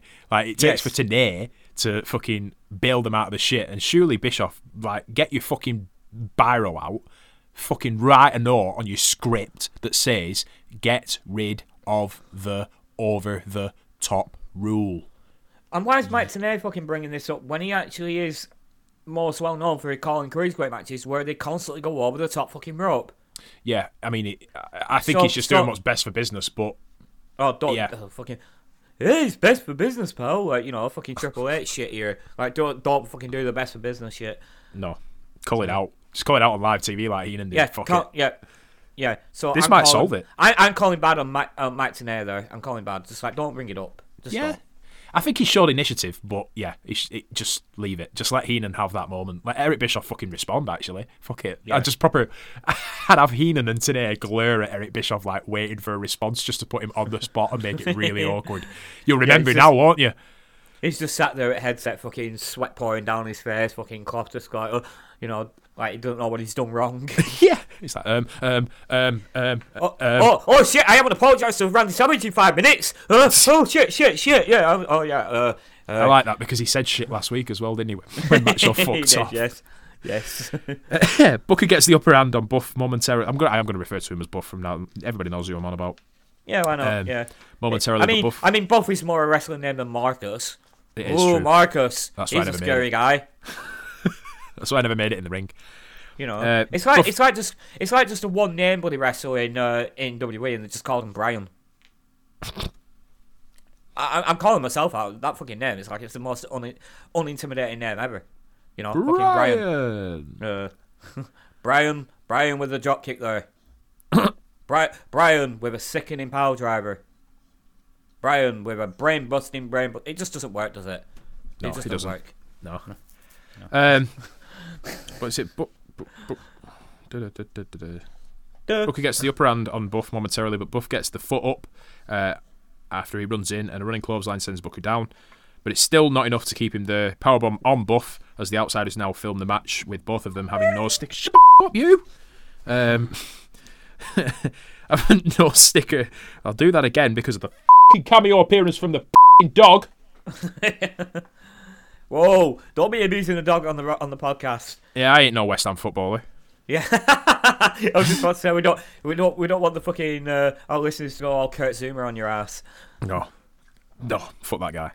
Powerbomb on Buff as the Outsiders. Can I do this clean, please? All I've got in the back there is fuck him. Powerbomb on Buff as the Outsiders now film the match with both of them having the nose sticker thing on. I forgot what they were called. I just call them nasal strips. That's correct. I mean, that's what they use for snoring. I don't really know if if for like just generic appearance. I mean, they probably just went to a pharmacist and got the nasal strips and just used them. But you know, I honestly, I don't get it. I mean, what other purpose do they serve at all? It just I mean, it's like once I had this match, me and Stevie Ray here, we're gonna go for a nap. Like, okay, it just I don't get it. I really don't. I'll have to try one on for size just to see if it does help with general breathing. Maybe that's the reason why, just because it's easier to breathe. Yeah. Or maybe it's just part of the costume. I don't even think they put that much thought into it. No. It's like, oh yeah, these look cool. Well, they fucking don't. No. They're not going to sell from the fucking merch stand, are they? Harlem Heat's nasal strips. Little fucking flames on them. I genuinely feel like Gene Simmons would try that with Kiss. Like, I genuinely think he would. Oh, he fucking would. He had invisible guitar strings, for fuck's sake. Yeah, he'd fucking sell your sister if he could. Wow. He probably fucking would, though. I don't disagree with you. Let's call a spade a spade, and I'm not apologising to Beth.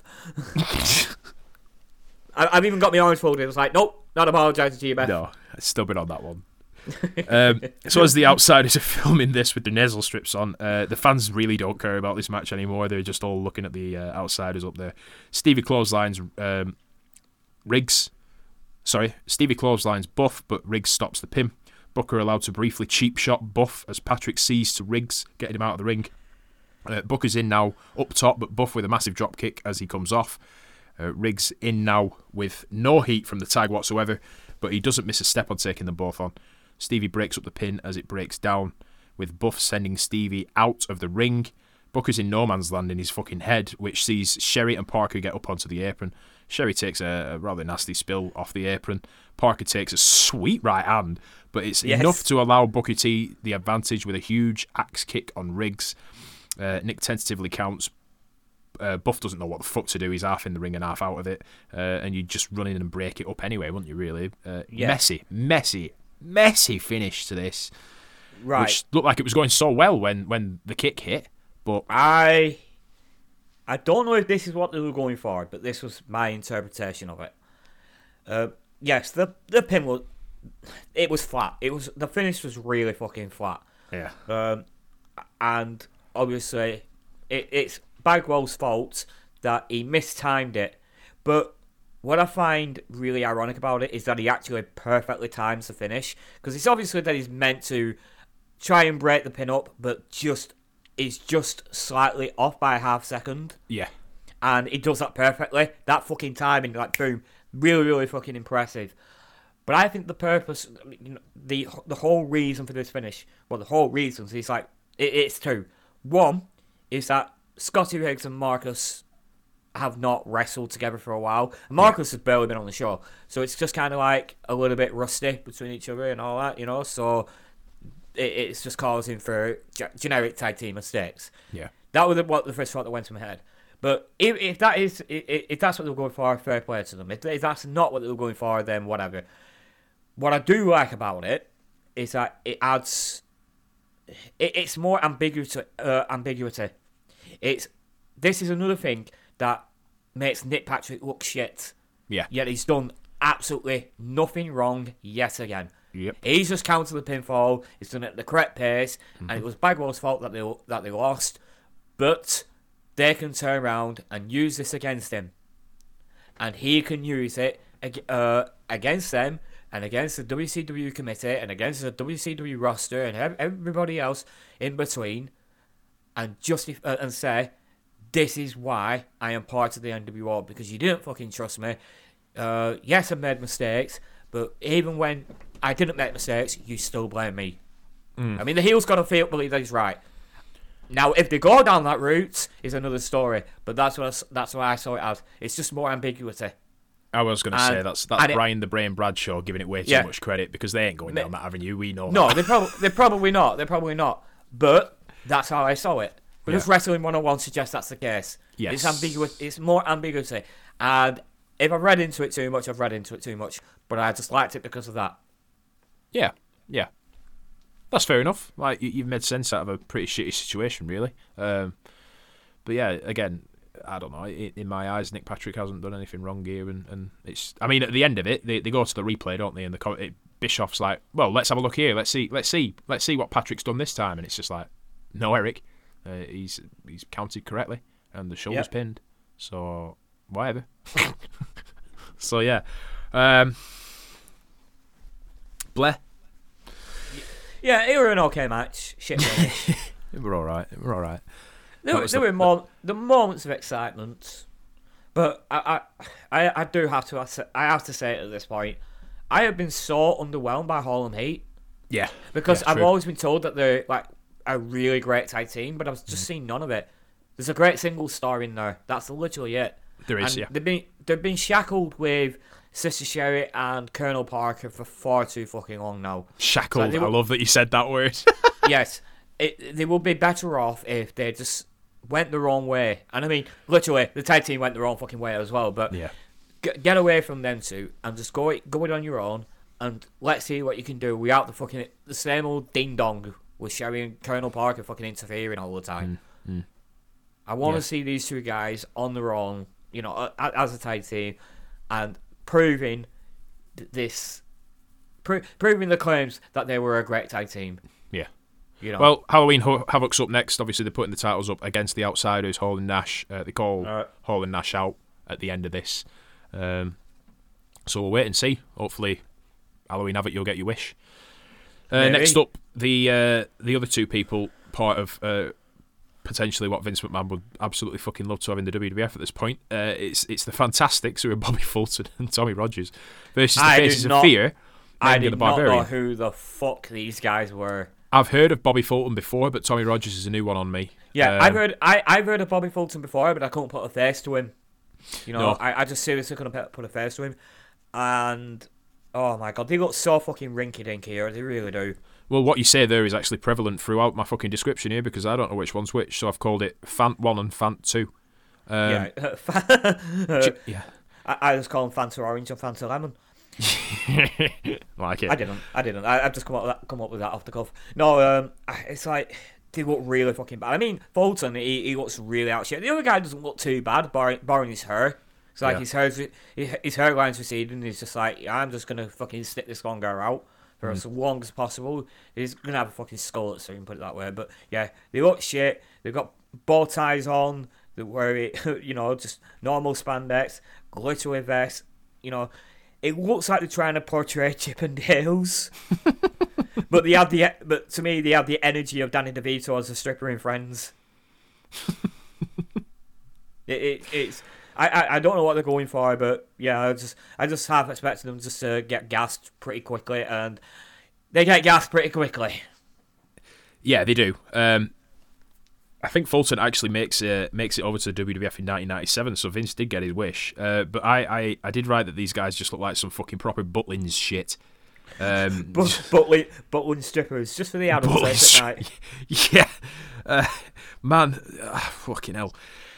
Well, Meng's in first, and you pretty much know the story from this point onwards. It takes for the second Fantastic to come in for the first Fantastic to succeed in any sort of meaningful offence, bouncing off the rope to clothesline Meng over for a sunset flip. It doesn't work though. Barbarian is inexplicably told to leave the ring while these two are allowed to do double team moves, but as he does, Meng gets the advantage again with a back body drop that Fant 1, on Fant 1, that was actually quite standard. Only I don't think anybody who was watching it on the TV actually saw Barbarian enter the ring again. And he caught the guy in mid-air from this back body drop and powerbombed him onto the mat. The commentary team went fucking mental over it. This is the thing that I love about this match. It's like, it's always fun just to see, I nearly said the fucking Fantastics then, the Faces of Fear wail on their opponents and just beat the living shit out of them. Yeah. It's always fun, but the commentary are just buying into that now. It's like, if you went to the commentary alone, the Faces of Fear are faces. They're not heels in this, because they're just enjoying them wailing the Fantastics as much as we are, and they're just cracking jokes and laughing, and it's just fucking brilliant. I already love this match, but the commentary hides my love for this match. They're not taking it seriously at all. They're just like fucking podcasters taking the piss. They're at us. It was just like a reflection of me and you. I can just imagine that we were going to be the exact same recording this podcast tonight. You pretty much bang on. And as detailed, like next up, like Barbarian gives a massive fucking backbreaker to one of them, and Heenan just turns around and says, "Achy breaky back." Like, we're not even. I forgot about that. We're just not taking this seriously, man. These two are two of the hardest people in wrestling history. Like, genuinely, you know what I mean? Like, and Heenan's just like, "Don't turn my back, my achy breaky back." There's also one point where Eric calls a fantastic cannon fodder as well. Fuck me. So he wanted to say jobbers. And that's what he so wanted to say, the jobbers. Oh, man. Bischoff also gives us a running commentary of the Atlanta Braves score from fucking the 21st of October 1996, like we care. Who fucking cares? Well, Ted Turner owned them, so I'm guessing he could. But that's about it. He does wish Kevin Green well as well, and he hopes to see him back in a WCW ring soon as well. So he does. Yeah, quite nice. Meg's in now after Barb sent Fant 1. He's getting really fucking confusing this now. Into the corner. A belly to back release suplex while Fant 1 attempts to kick Meng's shins. He just fucks him up with a pile driver instead. NWO Sting's in the fucking crowd now. He's not here in the crowd. NWO Sting is here, according to Bischoff, but we already knew this because we've seen him in the crowd already. Yep. We already know. This is the point where I called him a dickhead. I'll skip it, actually. Fuck it. We've wailed on him too much already. Yeah. Fant 2 breaks up a couple of pins. There's a spinning wheel kick on Meng, which rocks him and allows him to get a lukewarm tag. Bischoff getting word about an unmissable final part of the show as Fant 2 with a drop kick off the top rope. Double team on Barb with a belly to back. It's a double belly to back, obviously, and a double drop kick from the middle ropes gets a 2 count. One of the Fants is caught in mid-air by Barb coming off the top rope, and Meng boots him in the head, and it's just 3. That's just it. Yeah. Wow. A really, really fun squash. Like you said, it's always fun with Meng and Barbarian, because I'm pretty sure they call everything on the fucking fly, and it's just like, you're going to take it, even if you refuse to. I know it's not hard, but they are pound for pound my favourite tag team in the division at the moment. I'm just enjoying them. I want them to win the titles, I really do. I'm just having so much fun with these two guys. Fucking old school roughhousers, and they don't give a fuck about anybody. They're like, yeah, we won't hurt you, but we'll lay shit in. Yes. You know, we'll make sure that you're not too physical. We won't break your bones or like that. We won't make you bleed, but we'll fucking bruise you. I don't know about not breaking bones. Going back to what you were saying about Bobby Fulton going back to WWE after this. Both Bobby Fulton and what's his fucking name? Tommy Rogers. Yes, that's the one. They both actually went back to WWF in June of 1997, and they had a match against each other in what was billed as a light heavyweight match. Oh, man. This was at request of Jim Cornette to convince Vince McMahon to start a light heavyweight division, which eventually started. No. Yes. These two. Yes. We're giving them that accolade. Oh, my fucking God. They had the one match and that was it. I don't even know what to say to this. No, neither do I. By the way, Jimmy Fulton retired in 2020. Wow, fair folks. Yeah, he looks shit here. He retired at he retired at 59 years old. Oh fuck me. Right, yeah. I keep calling him Jimmy Fulton. It's Bobby Fulton, but his real name is actually James. So I'm not really that far off. Yeah, no, you're not far off. After the break, Bischoff again sends us back to the tape from last week with Macho and Liz. This time it's in split screen because we fucking love that shit. We see the whole thing again. Eric says there's footage that he's going to show everyone, and then he doesn't show anybody. It's more extended pandering to Randy Savage. It is, yeah. Eric Bischoff has just been doing this repeatedly since last week. It's like, we get it, you're fucking sorry. Shut up. And your main event, I can't believe this is a thing. This is well, it's not meant to be the main event, is it? It's an impromptu main event. Yeah, I've kind of spoiler alert there. Not even impromptu, actually. It's like impromptu in hindsight. So this is supposed to be the semi-main and just ends up being the main. Yes. NWO Sting is going to get a match that apparently the NWO have paid for, and he's going to face off against Mr. JL because clearly WCW just want to just give him fodder, so they give him Jerry Lynn, who is literally just going by JL now, not even Mr. JL. Yeah. Obviously, obviously a guy that's dressed as a luchador, they can't call him Mister. No, Senor. yeah, Senor JL. Yeah, fuck it, why not? NWO Sting is out to Sting's music, and the NWO minus Hogan comes through the crowd to ringside to watch this one. It's the standard Sting light moves until a crossbody catch and a slam, which was actually pretty fucking nice. Yeah, as I said before, he's got the Sting stick down. Yeah, but not to that fucking perfection that you but be able to tell the difference. You've got to keep it a little bit fucking wiggle room, don't you? Yeah, but to make it look serviceable, they did a fucking better job with this guy than what WWE did with fake Diesel and fake Razor Ramon. Of course, and it was all Jim Ross's fault. Yeah. So this is a quote-unquote Stinger splash, and then he whaps on a Scorpion Deathlock, and just as you think that it's all over... It's Sting! I can't do it. I'm fucking so glad you said that. It's actually Sting. We get to see Sting for the first time in God knows how long. In our real life, it's been fucking 3 months since we've seen Sting, so I'm quite happy about it. Yes. The referee falls to the fucking floor, which I thought was great. Just as Sting's getting into the ring, he's decked out in a black trench coat and the black and white face paint, but not fully covering his face at this point.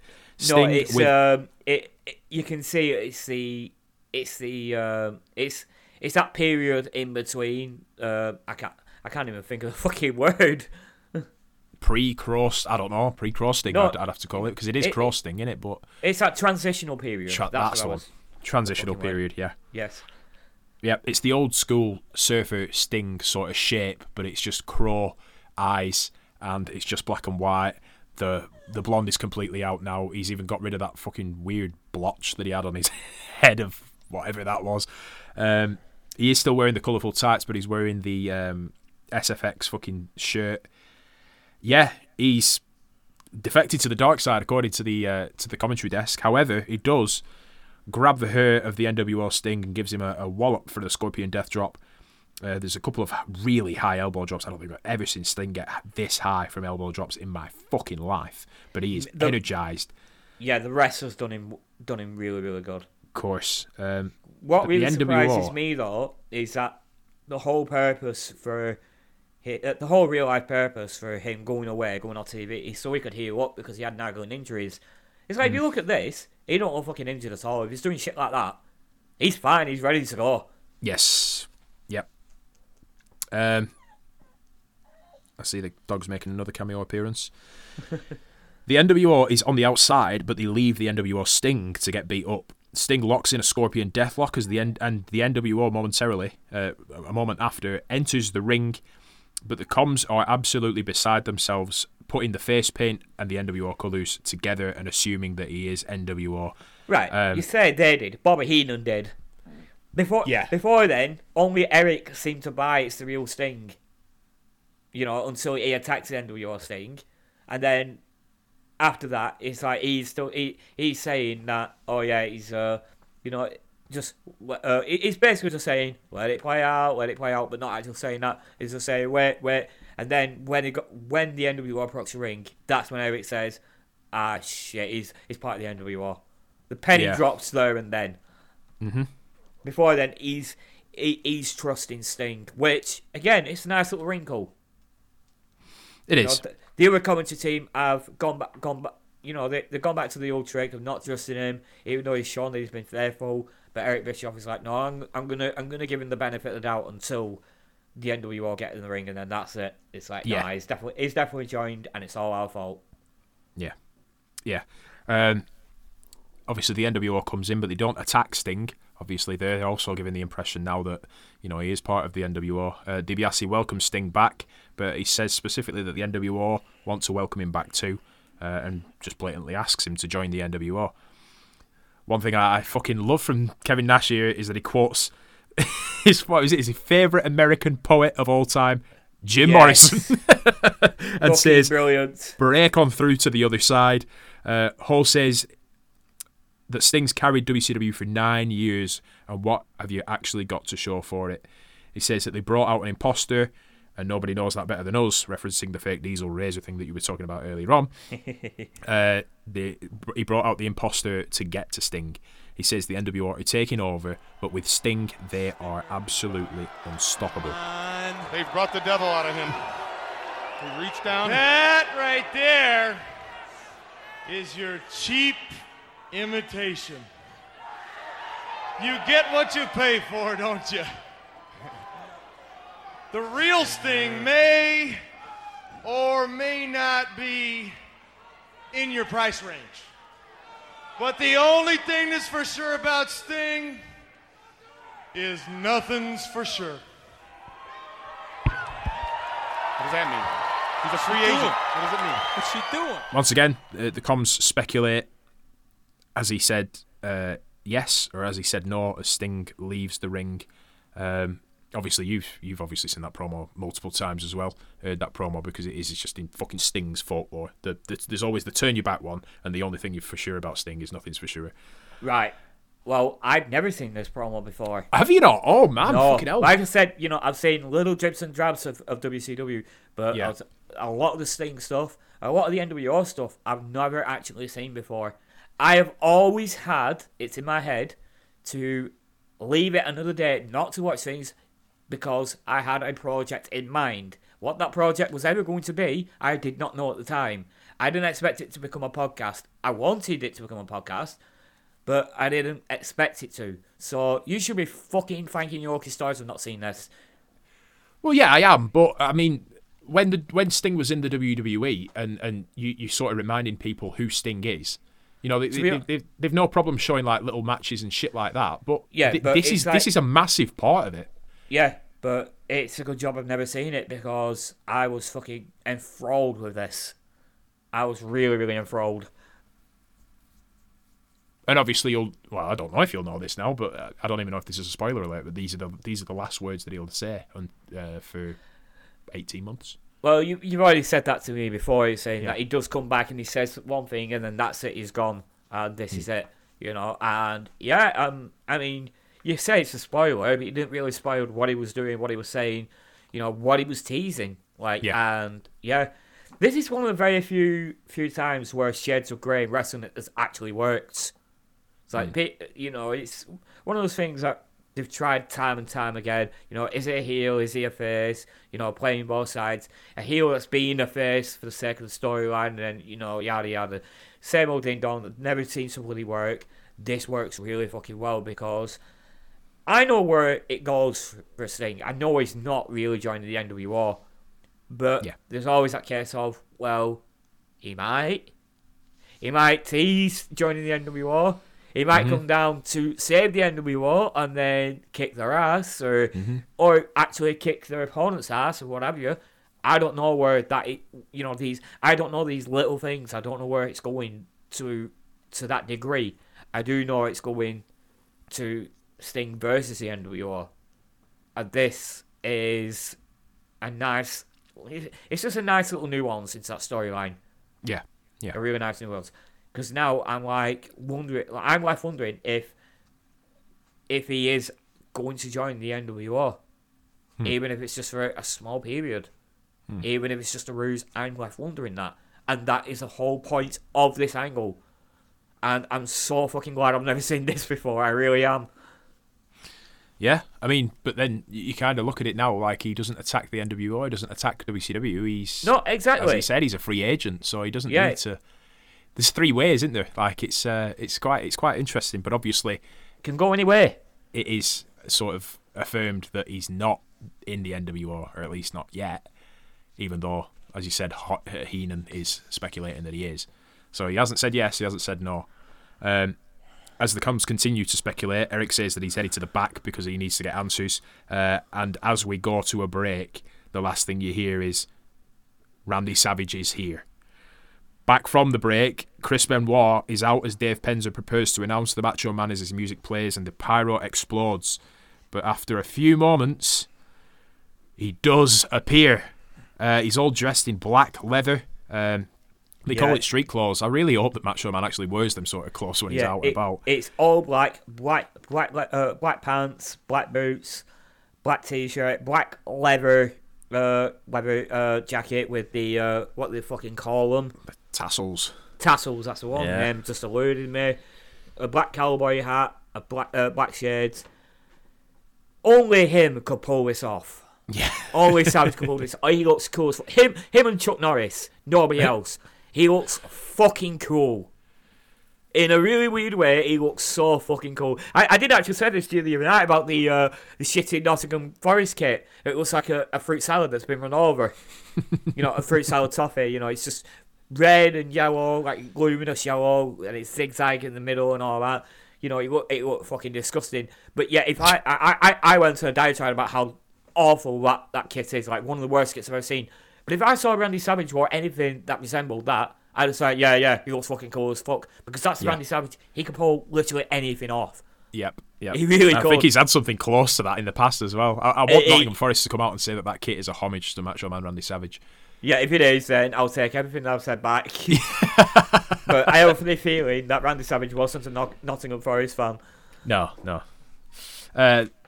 For the umpteenth time today, Eric apologises to the Macho Man. He says there's something else for him to see, so he sets up another TV and plays a bit of a video. Macho didn't learn his lesson from last time, didn't tell Eric to just fuck off. No, we're going to watch this one. And it's Hogan on the film set of Three Ninjas. Have you watched it yet? Nope. No, I don't blame you. Hogan apparently talks to the director, quote-unquote director, but now Hogan is taking over the production of the film with the NWO. I like when he says director on the screen and it's in brackets, not anymore. Not anymore, yeah. Giant is now the director, Hogan is now the producer, so I guess Giant got his film that he was promised all them while back, even, yeah. Oh, it's another film. Another film, yeah. Yeah. Lizzie's shown... Jingle All the Way is in the can and ready to be released here. Lizzie's shown taking orders from Hogan, goading her into saying all the stuff that she said on the video last week. Giant says, I want to see her say that she loves the Macho Man. Liz doesn't want to do any of it and asks Hogan to stop. Hogan threatens her while Liz says that he's ruining her life for the second time. Giant locks her in a trailer that conveniently has a camera in it. One thing that Bischoff always said is that he likes cameras to be in places where it makes sense. Well, a camera being in Hogan's trailer don't make no sense to me, brother. It makes sense to me because it's the kind of thing. He's done this before, shagging somebody's fucking wife or shagging somebody's ex-wife, and on videotape. He's done it before. I'm saying that he could probably want to do it with Liz. Yeah, that was a hidden camera, weren't it? Yeah. See, a hidden camera would have made sense to me here. Yeah, I wouldn't put it past. I won't put it past him. I feel like I just got off a roller coaster, brother. Oh. Why would you call a girl brother after boning her? Well, why would you do Brother Love Sponge's wife? That fucking documentary. It's just like Terry Bollea being asked if he really has a 13-inch dick in court, and he goes, "I don't have a 13-inch dick. The character of Hulk Hogan has a 13-inch dick." You're a character that fucking appeals to children, for fuck's sake. Why would he have a 13-inch cock? You can convincingly say paedophile now. You fucking marketed towards cocks. Marketed towards cocks. What the fuck? Oh man, I'm crashing. Say your prayers, take your Viagra, bro. What a twat he is. Yeah. Yes. I will say though, with the fucking hair, the fake area of the wig, he actually does look pretty cool. So he does suit it. He uses this at some point on Nitro. Oh, I don't know when, but he does use it. He looked completely fucking different. Hogan props up her chin with his fingers, demanding that she makes this video, and Liz asks again for him to leave her alone. So he essentially locks her in the trailer and says he's going to give her acting lessons Hogan style. We come back to the Nitro Live, and Bischoff again asks Macho for his thoughts, and again Macho walks off. Eric apologises to Benoit, but Macho comes back. I've got something to say.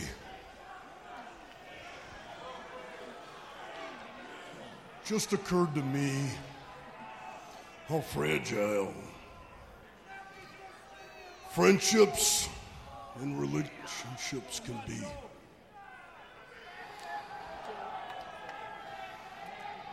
And you, Eric Bischoff, you and I both know how fragile business can be.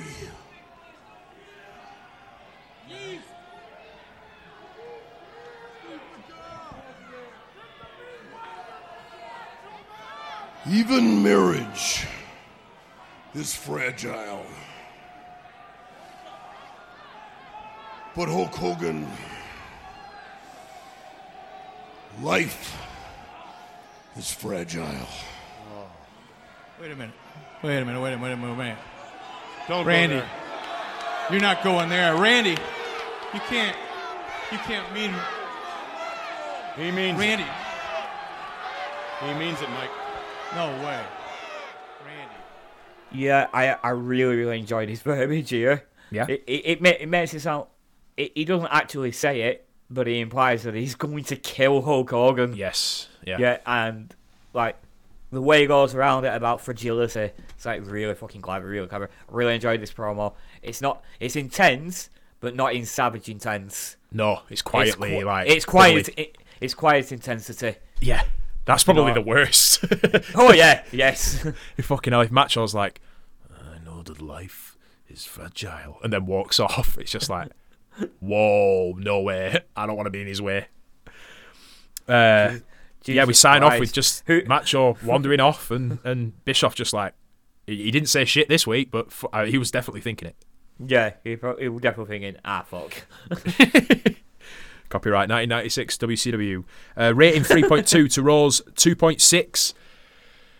Fire away, Brian. What are your overall feelings? I will say one thing. Apart from a couple of dud matches, it was a much better show this week. Yeah, not brilliant by any means. 2 really good matches and 2 okay tag matches. One of them was actually really fun. Not for the reasons that it should be fun, but it was fun. The rest were, they were. This week it's just more about the story development than anything, and like I said before, the NWO storyline, both the Savage and the Nick Patrick arcs have had a nice injection that they really needed, just to give it something different, just to take it up a little notch, because a lot of it the last few weeks the NWO have been in a bit of a malaise. Yeah. Like, it's just like running through the motions. Again, that is just the creative costing from pay-per-view to pay-per-view. That's literally it. But yeah, oops, burping. Yeah, it really needed it. Oh, and the Sting stuff, of course, as well. Yeah, not forgetting the Stings. They really needed to make up going into the pay-per-view. They really needed to take it up a notch, and they take it up several notches here. Yeah. Not a great episode by any means, but a good episode. Good, yeah. It's a weird one because in terms of going into Halloween Havoc, this is your last Nitro, I think it was weak going into a pay-per-view. Oh, absolutely, yes. But with how weak the shows... Yeah, with how weak a lot that we've seen. With how weak the shows have been so far since the last pay-per-view, they really needed to do something to make up for that this week. Yeah. And they did. I mean, even then, actually, the Jarrett the storyline goes up a slight notch as well.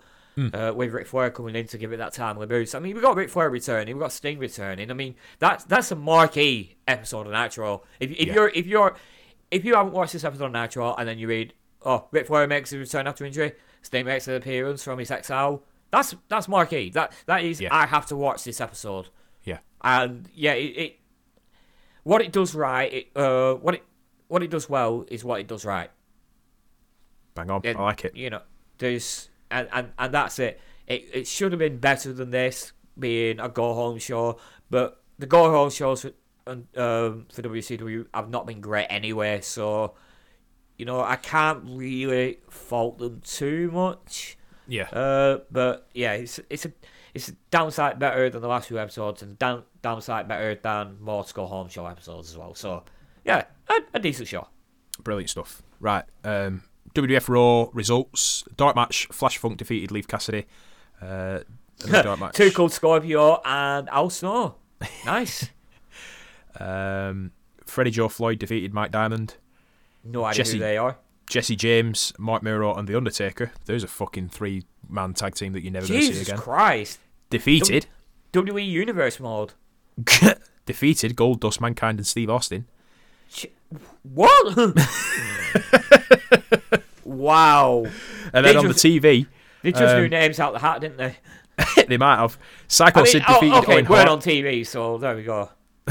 Psycho Sid defeated Owen Hart via disqualification. The Godwins defeated the Smoking Guns. In an IC title match, Hunter Hearst Helmsley defeated Mark Miro with Sable and Mr. Perfect to win the title. Yeah,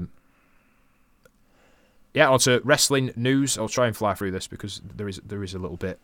Conan finally up to left Treble A. I got it right for the first time. With many of their younger stars. He negotiated deals for many of them, including the likes of Rey Mysterio, Juventud Guerrero, Super Calo, there he is, etc., to go to Promo Azteca, who agreed that they can also work dates for WCW and EMLL. He wanted to take La Parka also, but Treble A owns the trademark, much like The Undertaker is owned by the WWF, which will likely see him stay there all his life. He doesn't, but it becomes a right old legal mess.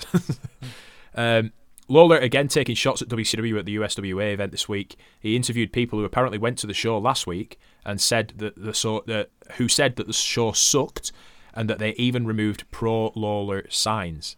Lawler quite rightly pointed out that WCW's claim to draw the biggest crowd ever at that venue is indeed a lie, as USWA has drawn bigger crowds many times. Our mate Devon Storm was whacked legit over the head with a cane by a fan after trash talking him. He was hospitalised and missed the next night's show. Jesus. Taz also had an altercation with a fan, but turned it into a decent promo after pushing the guy to the floor, but then said he respected the fan more than Sabu because Sabu is a pussy. The fan was not a plant. Wow. I love these sometimes. They're pretty fucking amusing. D'Lo Brown fucking should laugh at this. D'Lo Brown will require some dental work after face planting a shooting star press over the weekend. Well, by this point, he was actually a pretty heavy set. Why is he attempting that? I have no idea. Seen Billy Kidman do it on Nitro and just thought, I know what I'll do. No. Yeah, I'll try that. But yeah, he were a big guy at this point. He really trimmed down in like late 98, early 99. But yeah, before then, he were pretty fat. You shouldn't be doing a shooting star press, D'Lo. No. Even when you trim down, I wouldn't recommend you doing a shooting star press. There's some good news here about Braun the Leprechaun. Remember him? Oh, God. Braun the Leprechaun is no more. People have complained to WCW saying that it's highly offensive. Shock horror. Oh, my God. This I don't know why, but this tickled me as well. Right, Dusty Rhodes. I'll just say one thing. Let's ask Peter Dinklage if it's offensive to win. Oh, it's a fucking It's a mythical creature, a leprechaun. Like, yeah, that's not offensive. There are backwards fucking shit with dwarves and things like that deserve being called out. But a fucking leprechaun, a mythical creature. Are you kidding me?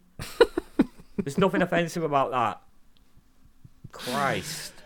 But hey, if it's got him off TV, I don't give a shit too much. But yeah. Wow. Dusty Rhodes commentated on WCW Saturday Night last week, where there was a Dusty Wolf wrestling.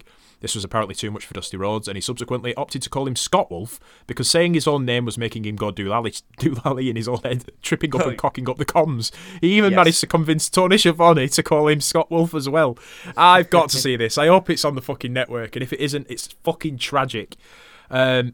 Hogan, this is not funny. Hogan is being sued by a woman who used to work for Pastamania, but he's got a counter-sue for extortion, the details of which I will not go into because they're extremely graphic. Let's just say that somebody's being accused of some really bad stuff. Dave speculates that after WCW aired commercials seemingly putting Sting in a position to be potentially the company's top babyface, that they should probably go with somebody else instead of Sting, seeing as Sting hasn't been able to succeed in that role after years of WCW trying. He also says that the idea for Sting to tease his WCW/NWO courting his signature has been brought about by Bret Hart doing the same with WCW and the WWF. Up until Sunday night, the WWF wasn't sure Hart was going to sign a contract with them, to the point that they had Jim Ross say on the pay-per-view that he would be on Raw the next night, just in case he didn't show up so that more heat could land on Ross's doorstep after the fake Diesel Razor thing. Vince left an offer with Bret after Bret made demands, which the majority of which Vince accepted. Bret then called Eric Bischoff to allow him to counter, and that offer included 2 movies per year with Turner, the same money, less dates, and less travel, all reinforced by a phone call from Scott Hall and Kevin Nash, who actually called Bret up to confirm that life down south is much easier, with talk of the guaranteed second place to Hogan income clause being waived for WCW to sign Bret. Bret signed the infamous 20-year deal with WWF, apparently worth $14 million, which actually doesn't work out at the $4 million that Dave's been quoting, and was said to have been extremely professional about all of the negotiations, including that with WCW. Bischoff, in particular, heaped praise on Bret for saying that he was absolutely professional and he didn't hold any grudge towards Bret for staying at the WWF. Likewise, Bret said that Eric was very good to him about the negotiations, and that the whole thing was handled in the best possible way. This is quite a fucking wholesome story, isn't it? Yeah, wow. Wholesome stories in wrestling in 1996 between two companies and two companies' performers and staff members. Like, wow, okay. Never thought I'd hear that. The talk is that Vince promised Bret, if Hogan comes back, mentioning to Bret that Hogan and Savage's contracts are coming up soon and that they could be coming back to the WWF because now Vince is willing to give guaranteed contracts, but that they also might bring guys like the Giant with them, which is going back to what we were saying about Big Ron Studd. If you're a bit, oh shit, are we going to lose the Giant, then why the fuck are you not putting Ron Studd in a more significant position to fill that gap? Yeah, but that goes back to what we were saying earlier on. Obviously, they see more money in Roadblock. Yeah, obviously. Although I don't think we're going to see him again. Vince has promised, if Hogan was to come back, that Bret, he would write for Bret to go over Hogan, seeing as Bret is still hung up on Hogan leaving in 1993 without putting Bret over. There was a promo from Bret on Monday Night Raw, which I'll play as well. Just to add, Vince asked Bret to go on TV and rip up his WCW contract on TV, and Bret said absolutely not. They were very good to me, and I won't be doing that. So there you go, wholesome Bret Hart story. The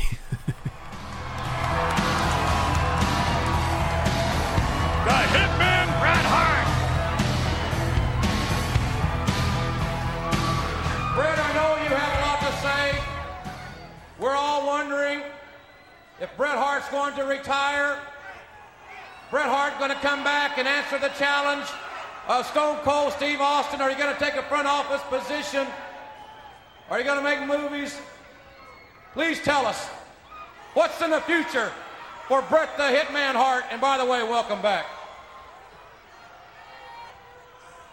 Well, I missed everybody.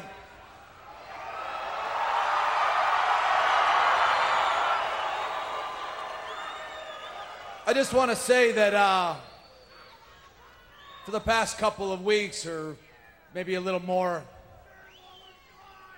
I've had to deal with a lot of things, and well,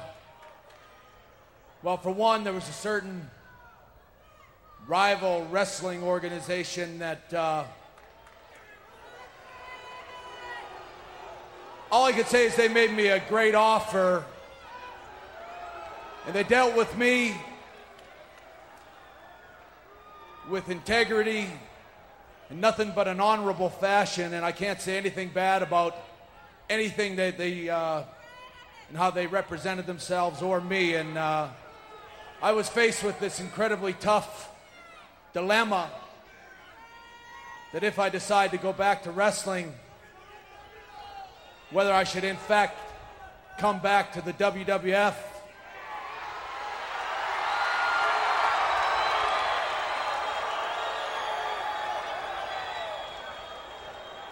or find new adventures somewhere else.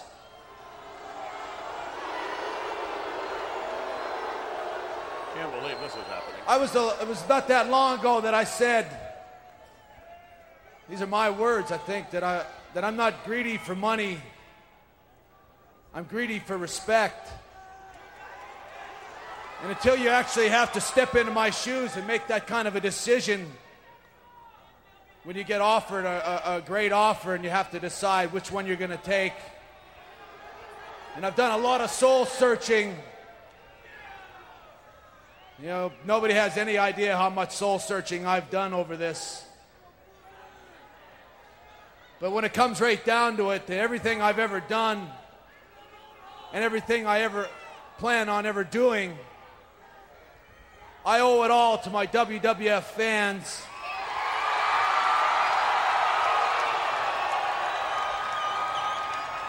And I won't be going anywhere. The WWF, well, I'll be with the WWF forever. Whoa. All right.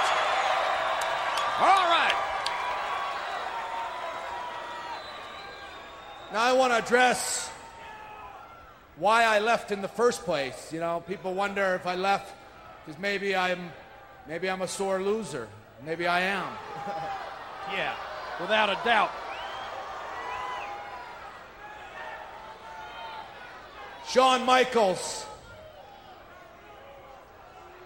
the World Wrestling Federation champion. I want to make something very clear because it might not have seemed like it at the time. But Shawn Michaels beat me fair and square right in the middle of the ring, and there's no excuses for it. I might not be real thrilled about it, but I knew when I climbed back through the ropes after that 60-minute match, I knew what was at stake, and I lost, and I have no excuse for it. You know, I consider Shawn Michaels my opponent, not my enemy. But Shawn Michaels, there's just something about you that really bugs me. Something about you that bugs me. Shawn Michaels, you might be a little younger than I am. You might be a little more, you might even be a little more popular.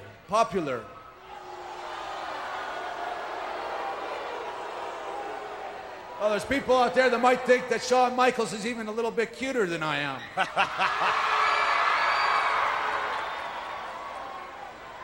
Shawn Michaels is a great wrestler, and he's done a great job as champion.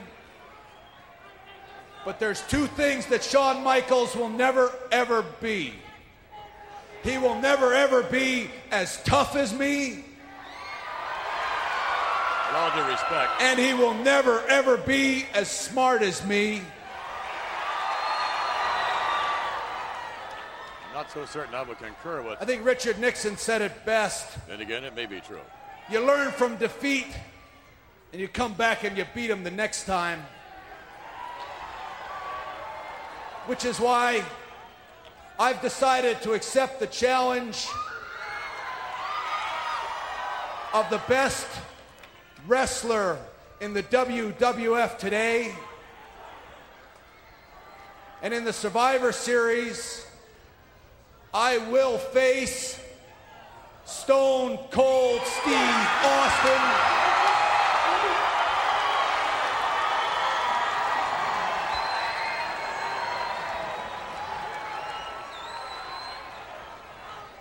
I might be a little rusty, and maybe I won't be. But Steve Austin, I want you to know one thing. Madison Square Garden, it's not a church, but it's holy ground. And Steve Austin, Stone Cold, we'll see who kicks whose ass in Madison Square Garden.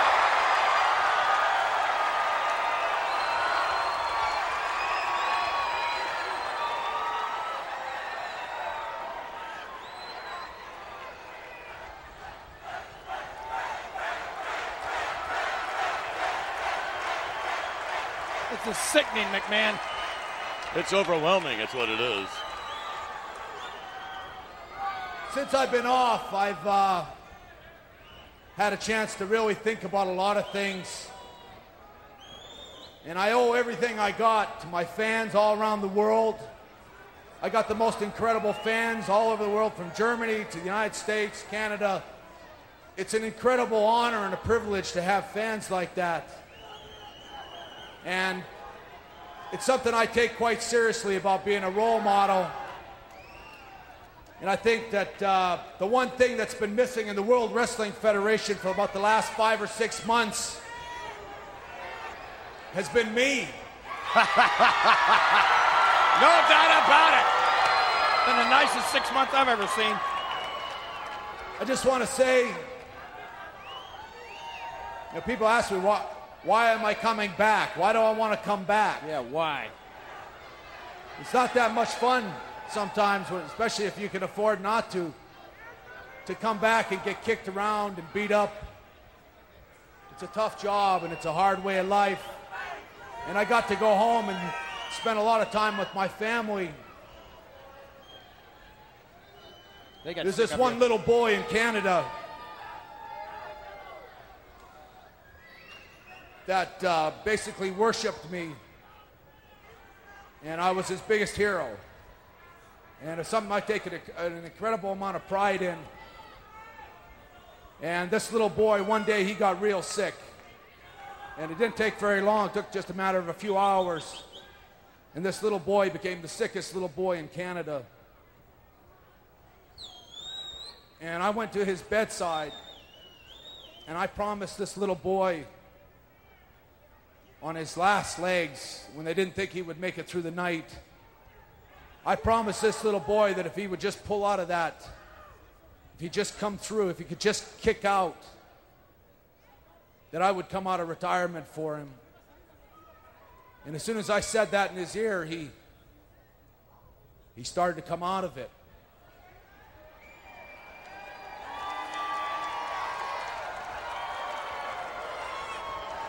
Well, I wish I could tell you I have a happy ending here, but I don't. Just when we thought this little boy was going to turn the corner, he didn't. And that little boy passed away. And that little boy was my nephew. But the reason that I've decided to come back, and people can think all they want to, and they can guess that I've come back, that I planned this out a long time ago, but the fact of the matter is, from that very day, I promised myself that I would come back, and I would give wrestling fans and little kids all around the world somebody that they can look up to, somebody that doesn't necessarily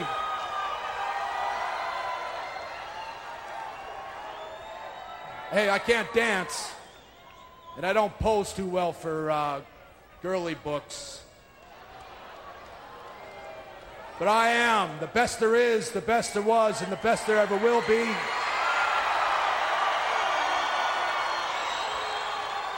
And I'm back.